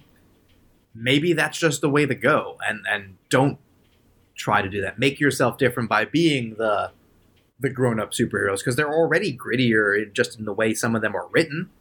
You know, Marvel always was the like, they have our problems while being superheroes as opposed to billionaires and gods. Not new things I'm bringing up here, but maybe the way to do it is to have your Joker franchise, have your Batman franchise. Don't necessarily have them cross paths, and let them take more chances. Because look at what they're doing right now. They just, you know, what timing to announce Joker 2, right? Well, that feels very cynical and deliberate to me. Yeah, like they definitely had that ready to go whenever they needed to pull the trigger on that, because go figure that Lady Gaga confirmed she's in it like right after all this. And obviously they're going to make a sequel to the Batman. But at the same time, the Flash movie they keep saying is, oh, it's still coming out, even though this is, like I said last week, I think the testing the waters for the $200 million write-off next time they can. They can't do it until a certain period of time in the year next year, but I feel like this is testing the waters. So you can't do both. Like, otherwise you're just confusing people. Well, not even confusing, you don't have a vision for your company. You're just going to, whichever way the wind turns. Remember when Wonder Woman, the first one, was such a big deal? Yeah. They wanted to lean into that. Sequel comes out. Maybe not so much. Quite as big a deal. Suddenly Wonder Woman's not the focus. You know, remember when like, oh, we're not going to do Superman. We're going to do Supergirl. Well, yeah, they still don't. I mean, here's the thing. They have the same problem that the Star Wars movies have right now, which is that every project feels like a reaction to the project before it, and you can't build out any coherent universe that way, whether they're all connected or whether they're all doing their own things. I agree with you that I think the most successful stuff they've done over the past few years has been the stuff that more or less stands on its own. The Batman, arguably one of the best comic book movies ever made. The Suicide Squad does technically connect to things, but very much feels like a standalone. Same with Birds of Prey. You know, Shazam is set in the universe, but like the details aren't really important. Winks at the other stuff. Exactly. Joker, you know, we're not the biggest fans of, but it definitely has its audience. Like, I'm sure that sequel, pretentious and stupid though it might be, will probably be very successful. So, you know, they've got stuff like that that's working. I think their biggest problem, and it's one they've been dealing with, you know, for almost a decade now, is they nothing against Zack Snyder. He's a very specific kind of director who makes very specific kind of movies. I don't think it was a good idea in the first place of letting his style be the foundation, because immediately evident in Man of Steel and onwards, his thing is less to do. He's not doing the MCU thing where, like, we're getting the classic, you know, versions of these characters, maybe updated for the modern era a little bit. So we're getting, you know, proper Iron Man, Thor, Captain America, etc. He's given us, like, the gritty Injustice versions of those characters for all intents and purposes, which obviously carries through to BVS and so on. And I think that's already a rocky foundation for a franchise. But then for BVS, and then especially with Justice League, to then keep trying to course correct, like, as the movies are happening or being made, is only, you know, compounding the issue. And I think, you know, there are those of us in the film world who are very invested in this stuff, and the comic world or the comic film world even more so. But to the average moviegoer, like, it's because the plan has always seemed to be to use the Flash movie as an excuse to sort of soft reboot this whole thing, which on paper is not a bad idea, you know, taking the Ezra Miller of it all out of the equation. But, like, which, by the way, now just charged with something, I think. Oh, yeah. Like, armed burglary in Vermont or something. Yeah, no. Another meme I saw recently was Ezra Miller showing up to the Flash premiere, and it's like Hannibal Lecter, like, being rolled in like the straitjacket. They're not even clever enough to do that. If they did that, that'd be a phenomenal idea. I think they're just not going to be there. We're arresting him. Can you imagine if they just, like, arrested him after the premiere? Yeah, well, it's like, well, first off, I don't think they're going to be allowed at the premiere. But secondly, like, how are you going to do the press tour for that movie? How do you do the press for that movie? Like, you can only do so much with having Michael Keaton and Ben Affleck talk about, like, Batman stuff and, like, kind of tiptoe around, like, this is supposed to be a Flash movie? So I think they may still do some re-editing. I mean, they keep talking like they're really proud of it and that they think it's going to be a big hit. But also what I've read recently is that they're, like, super in the hole with that movie, and, like, because it was in development hell for a decade before they even shot it. Oh yeah, taking aside all this stuff before they made it. Yeah, and it's been the linchpin of them trying to reconcile sort of the remnants of the Snyder stuff, because Aquaman and Wonder Woman, the first two at least, both very successful movies, those do very directly spin off the Snyder stuff, and they've been able to stay self-contained for now. But apparently Ben Affleck showing up in Aquaman too, to what end I have no idea, but, like, it's a lot of stuff like that where I think the casual audience member is more confused than anything. Like, most people who are not invested in what Zack Snyder's original vision for Justice League looked like, they've moved on from that movie. To them, that's a movie that came out in 2017 and was bad. So, like, I think they're I mean, comic fans and movie fans are obviously going to, you know, hyperanalyze this stuff, but I think people like that are so loud online, it's easy to lose sight of the fact that most casual viewers just want a good movie. And I think they have been in the past few years on more of the right track than maybe they think, by just focusing on putting out individual movies that are good and worry about connecting them later. And I think this whole thing with Batgirl, to me, seems like a very ill-advised attempt at sort of righting the ship.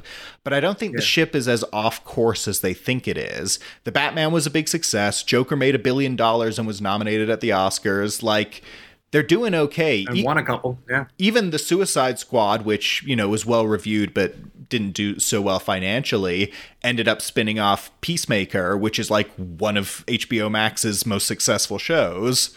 So, like, you know, like, they've got some good bones here. It's taken them a while to get them, but, like, you know, let the Batman be a separate thing. Let the Joker movies be a separate thing. I think what can keep them separate is that they, you know, they focus on that. And which is not to say they can't have movies that have a shared universe, but if you're gonna do that, you can't keep stopping and starting it every 5 years when the management changes. Like, if Marvel had that with Kevin Feige, where, like, somebody just came in and replaced him after the first Avengers, who's to say they would even still be going now? You know what I mean? There's always been a vision there. Like, we're going to be this interconnected thing, and we are going in this direction. And, you know, we've talked about how Phase 4 has maybe been a little ambiguous on that, although it seems like we have a better sense of the direction now. But with DC, it's like I can't imagine them making a second Justice League movie anytime in the near future. No. Like, and even they have no plans Marvel for another had this. Superman movie. They don't know what they're doing with Superman. No. Henry Cavill hasn't shown up in a movie technically since 2017 as that character. Yeah. I mean, Marvel even had their moment where they had to decide how they were going to go. Because if you recall, there was Kevin Feige, but also there was Ike Perlmutter, who was, he was the version of this guy that Warner Brothers Discovery has. Like, is this going to make money? Is it going to make enough money? Otherwise, fuck it, we don't care. And eventually, they both realized, like, okay, we can't do the thing that I want. But Kevin Feige's plan would not work with this kind of situation. The smaller scale, like, it doesn't matter as much, it's meant to sell toys of it all, wouldn't work with this giant, ambitious plan. Like, what if, I don't want to sell Guardians of the Galaxy toys, never heard of them. And they eventually went to, I don't know if it was Alan Horn, whoever was in charge of Disney at the time was like, you got to choose. And they went with the big plan. And Warner is not. And if you don't do that, you have no chance. Like you were saying, like, they don't know what they want. They don't know what they're doing. They can't commit to anything. Every time something seems like it could work, it doesn't. They're at a loss. And in a way, it's an opportunity. Like, pick one. Pick either one and just go. Like I was saying earlier, there's no reason not to, because all you're getting is bad publicity. Now, maybe it doesn't matter. I think the stock price did go down, so that's a sign that, like, there's some tangible bad thing to all this bad publicity, because they don't care what we think. They care about if the money's there.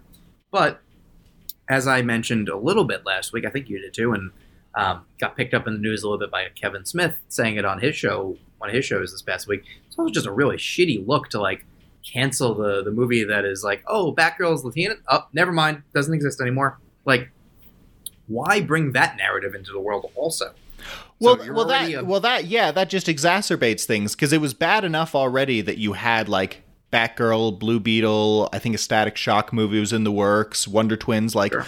All these projects that were ostensibly going to be led by people of color, or, Batgirl was going to have the first, like, actively transgender character as, like, a major supporting character in one of these things, like, Brendan Fraser was gonna, part of the Renaissance coming in to play the villain. Like, there's a lot of opportunities what if he wins an Oscar in 6 months? Wouldn't you want him in this movie? Yeah, you're gonna feel like a bit of a dumbass. I mean, but that's the thing. It's like, not every movie, and even Marvel to a lesser extent has been smart about this, because, like, the Ant-Man movies don't make the same money as, like, the Avengers movies, but they have their place and they help inform the fabric of the wider universe.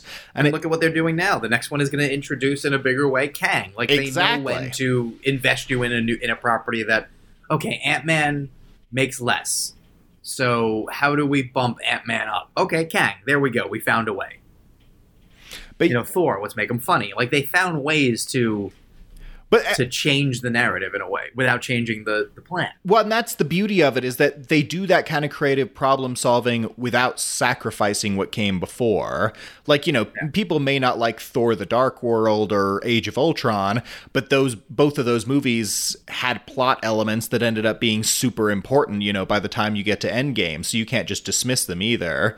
Whereas I feel like with the DC stuff, like, especially now that the Snyder Cut is out there and, that fan base will never shut the fuck up about wanting to see that version that even Snyder himself has moved on from. Yeah. Which, by the way, that movie did not, if you just look at how many people watched on HBO Max, would have been a money loser still. It would have done better than the last one, but was not some, like, gargantuan, like, pop culture phenomenon. Like, it played to its crowd, and there's nothing wrong with that, mind you. But it was not the right lesson to take. Like, there's no reason they're ever going to go down that road with the Ayer cut, with the this, with the that. Like, it was not so clearly, like, everybody watched this. It was the people who were clamoring for it watched it, and people who like movies and comic books like us watched it. The How Did This Get Made crew watched it to review it. But, like, it didn't catch on. Like, did your parents watch Zack Snyder's Justice League? No, they would never watch it. Did they watch Black Panther? Yeah. See, like, that's the difference. Like, they don't have that. And listen, there's a secret sauce that doesn't always exist. Every movie is not Black Panther.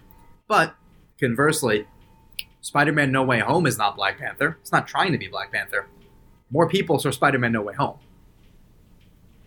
Yeah, well, because they had built in, like, a reason to care about that version of the character to the point where not only did it not bother people that this was a different actor than, like, the two that had come before, but that they were able to actively embrace, like, bringing in all parts of the continuity. Like, I don't know that DC is ever going to be bold enough to do something where, like, you know, supposedly Michael Keaton and Ben Affleck are both in the new Flash movie, but I think it's not going to be something like No Way Home where, like, Maguire and Garfield show up and then they're, like, basically main characters for the last third. Like, no, they're going to be a little more in it. They'll be in it, but it won't be about, like, celebrating the history. This is about, like, patching holes and sort of figuring out how do we exit this movie with a bit more of a clear roadmap. But the thing of it all, and the thing I've been trying to get to is you can't erase what came before. Man of Steel came out. It has its fans. It has its detractors. Same with BVS. Most people don't like Justice League. A lot of people don't like the Snyder Cut. Like, my cousin was watching it and, like, got halfway through and was like, does this get better? Because I fucking hate this so far. And, like, I don't blame him at all. It's a very specific... It's a very specific kind of movie, and if you're not on that wavelength, it's not gonna. It was never gonna be like I think even if he did get to make the movie he wanted to make in those circumstances, it still wouldn't have. It would have been probably just as divisive as BVS ended up being. Sure, and you can't. I mean, there's just. I think they don't. Yeah. Go ahead. Finish up what you were saying first. I think that the point of it all is that you can't erase what came before, but you can build on it in ways that are compelling. The first Suicide Squad movie was crap, but James Gunn was able to take some ingredients, take some actors, take things that worked, and then just move on from it in a way that doesn't erase the first film, but, you know, acknowledges what works. We can still have a great Superman movie starring Henry Cavill, but they've got to have the confidence to, you know, actually commit to that. Aquaman's doing fine for now. Wonder Woman, I'm sure, will be fine again. They're not going to recast Gal Gadot anytime soon. Like, there's ways to do this and to have your shared universe without having everything hinged on how shared it is, and still have room for the side projects like the Batman and Joker. Well, yeah, that's a way that they can do both. That's a have your cake and eat it too. Because here's the thing: what's the highest grossing Marvel movie? Endgame, yeah. Yeah. What's the second highest grossing Marvel movie? Is it Black Panther? It's No Way Home. What's the third highest grossing? Oh, well, there. Black Panther. Oh, okay. All three are in the top 5 highest grossing films of all time. With the exception of Black Panther, which was a legitimate cultural movement, Avengers Endgame and Spider-Man No Way Home build on years and years and years and films of what's come before, right? They invested you to make that money. They got their $800 million in change because they took the time, right? What's the highest grossing DC movie? Not counting Nolan. Out of these newer crop, is it Joker? It is not. It's Wonder Woman. Oh, the first one, sure. Yeah, which is tied into stuff, but it was also literally made half the amount of money. So this idea, maybe what you should be looking at if you're just thinking of money is, we can't make the same amount of money by tying everything in, so why are we bothering? Why are we hamstringing ourselves? Why are we causing, like, it's clearly not working. Like, the Batman made more money than Joker, and Joker was seen as, like, their big success, right? Partly is because it was cheaper. But Joker made $300,000 more than Aquaman. Like, there is an amount of money that DC seems to be making right now. And part of that is they have no goodwill, right? So maybe you need to lean into that and take more chances. You know, Suicide Squad makes $325 million while being terrible, right? Dawn of Justice, $330 while being, like, not liked by most people. You should figure out a way to tell better stories first, because you apparently make about the same amount of money. So there's your amount of money. Figure out what you want to do. Make people get on board. Then you start to figure out how we can build up and make these event things, because they're not there yet. And until they do, they're going to keep spinning their wheels. They're going to keep kind of developing these characters. They're going to keep trying new things that they don't commit to, and it's never gonna fully work. So what they'll have now is, even at their best, they'll have a year where like, oh, the Batman comes out, and that's great. But I mean, we're not getting Flash now. We're like, you could have a year with I think Shazam is also apparently maybe moving out of this year. But even if you get Joker as a super successful movie, let's say Flash gets delayed to that year and that's a mess. All you've done is one step forward, one step back.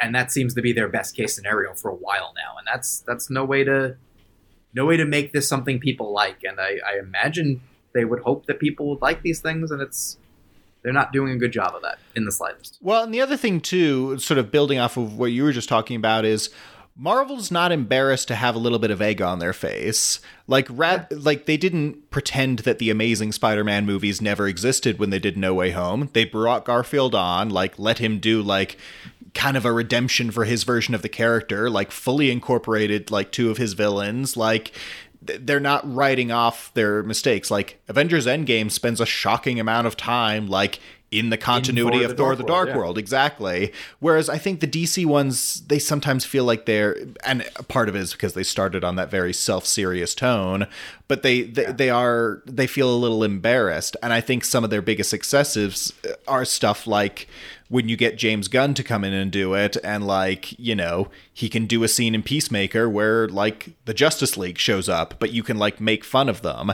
And I think you'll be able to make those characters a bit more endearing to audiences if they don't feel like they're just so like self-righteous and pompous. And I think, people like the Ben Affleck version of Batman, but I don't think he ever got away from that stigma of, oh, this is the Batman that like murders people all the time. Like they need to find a way to sort of take what they've already got, replace the people they want to replace. That's fine. But like it needs to have a clear, coherent vision. It can't all be reactionary. Yeah. I think as we sort of wrap up, we've been going long, and I guess we just go long now. Welcome to the 2-hour podcast we do every week.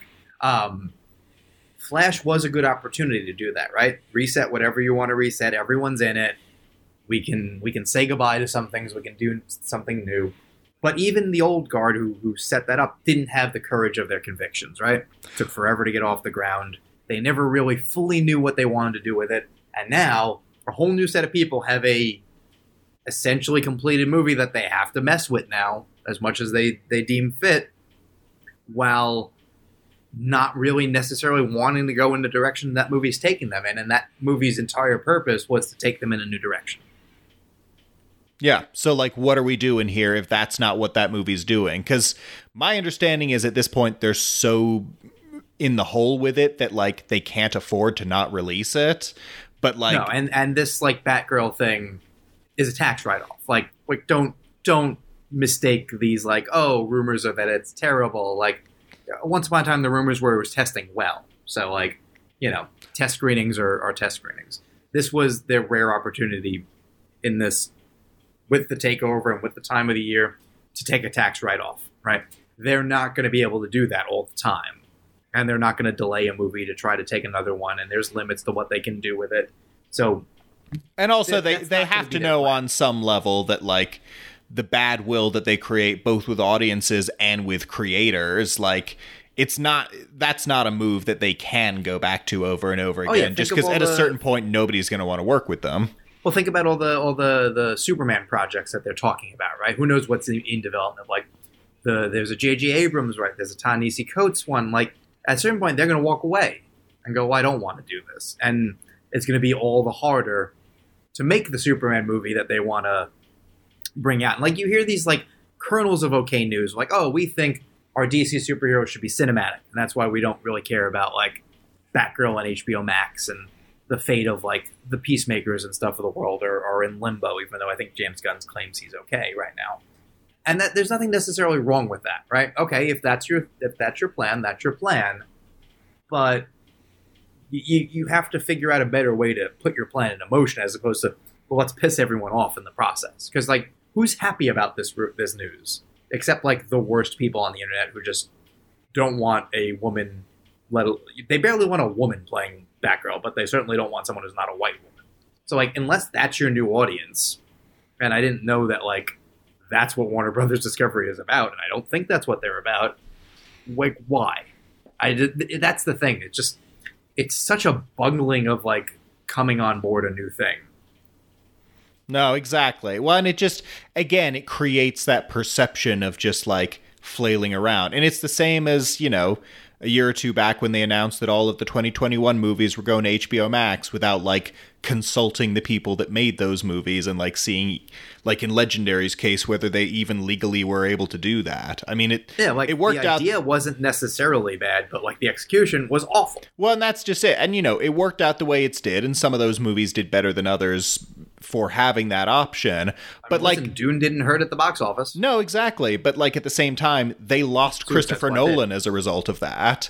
Like, yeah. Oh no, he is cackling. I don't know. I was about to say I don't know if he drinks. I know he drinks. I was at an event where he was drinking years ago. Like he popped a bottle of champagne when this happened, right? And was like, ha ha.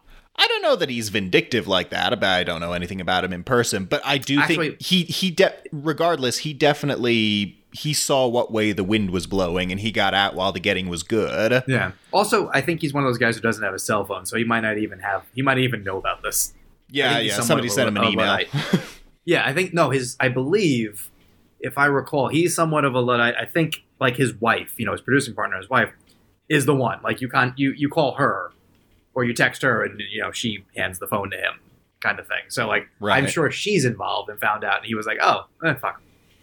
Like, I don't know how we could. I'm sure he was like, "Oh, what a shame." He's like, "No, I probably told them this was going to happen." Like, because this wasn't in the cards. Like, the merger part of it is also just like Warner Brothers was having problems. If they were a super strong, dominant force, they wouldn't be merging with Discovery. Yeah, exactly. Well, and I mean, I still don't understand how like Discovery is like this big selling point. I mean, they had their to the point where they're getting rid of the HBO Max app. Well, and like the one thing everyone likes, and they're like putting out these like super misogynistic, like, oh, this is male skewing, this is female skewing. Fuck off. People like what they like. Like, don't try and put out those like dated, like, you know, stereotypes like, oh, well, a woman would only want to watch a reality show or, you know, 90 Day Fiance universe or whatever they're fucking doing. But like, no, that's fucking bullshit. Like we did that one spinoff, that one sequel to Sex and the City. So HBO Max is for women.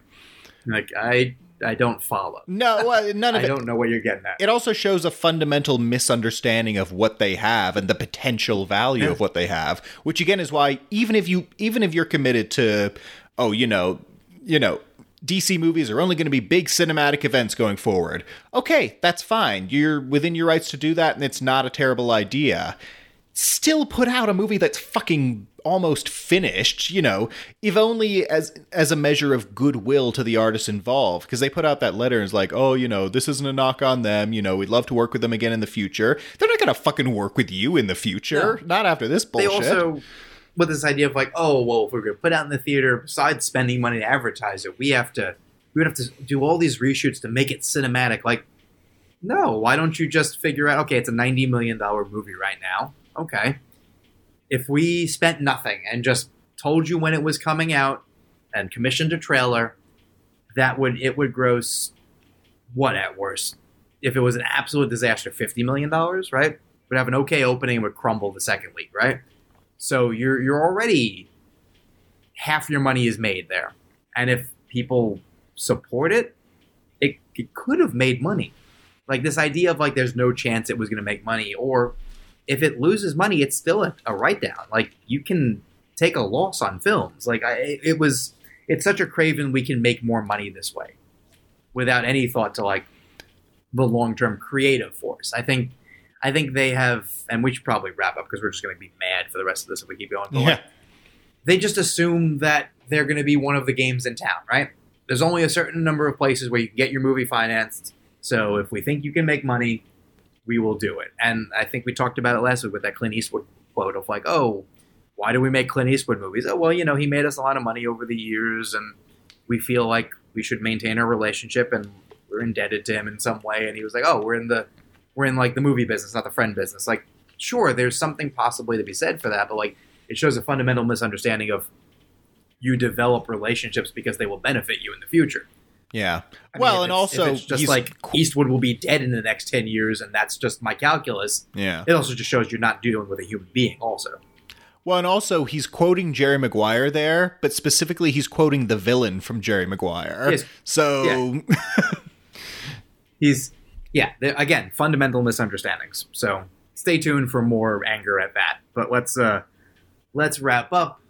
Say where you can be followed, and give me if you did get this job, right? He's fired, you're in. What's the first thing you would greenlight to fix this? And don't say Batgirl, because everyone's going to just fix Batgirl. What's the first next thing? okay, yeah. Well, you can follow me on both Twitter and Letterboxd at Miles on Film. That's MYLES on Film. Please check out my short films, American Exorcist and Once Upon a Dracula. They're both on YouTube under Aftershock Pictures and Chase Capo, respectively. You can find my writing on both Awards Radar and Looper. And so not counting Batgirl, I think the first thing I would do is get out of talks about it and properly greenlight a new Superman movie. You can do it as a soft reboot and keep Henry Cavill, but I think he's one of their biggest characters, and it's kind of embarrassing that they clearly have no idea what to do with him. And I think, greenlighting a really awesome looking Superman movie, and I think keep Cavill, because then it's a way of sort of reinstating some goodwill and some faith towards that version of things. We don't need to bring back the Snyderverse. I think that's a stupid idea and it's never going to happen. But I do Who's think directing it? Matthew Vaughn, just to throw a name out there. But someone like that who it's an action director who's got some experience with things like this, but can also bring their own vision to it. So not just somebody who's copying what Snyder's doing or did, but somebody who has a vision and a story to tell with this character and can find a way to make him cinematic in a way that they just kind of don't know how to do yet. Sure. You can follow me at Joey Magidson, Facebook, Twitter, Instagram, Letterboxd, all that stuff. Awards Radar is on several things. We're approaching, we're about a month away from our 2-year anniversary, so there you go. I will say I would that one of my two choices was going to be Superman. I will counter your Matthew Vaughn with George Miller.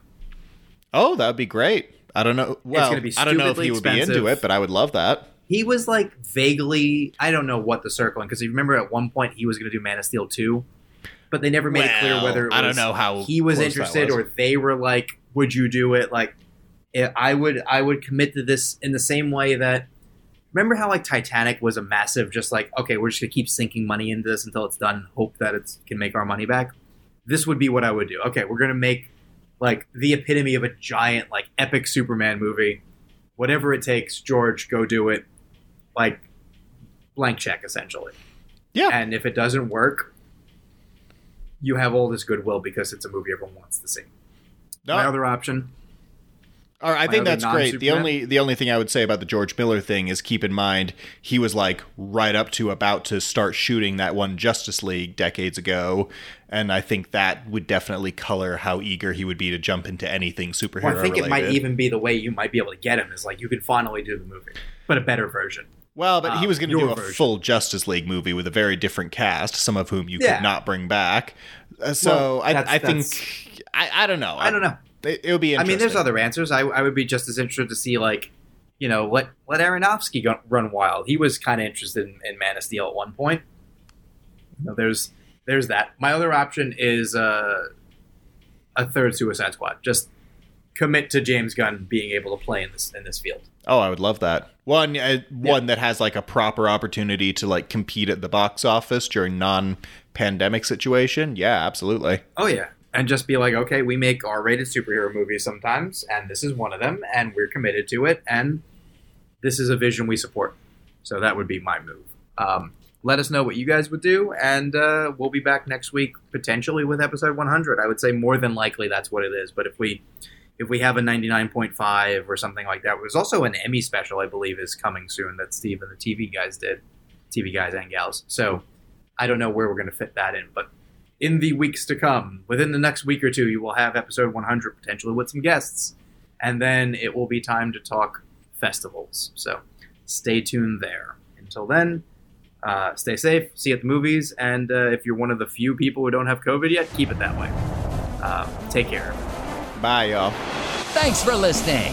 Be sure to subscribe and to visit awardsradar.com for the best in awards and entertainment content.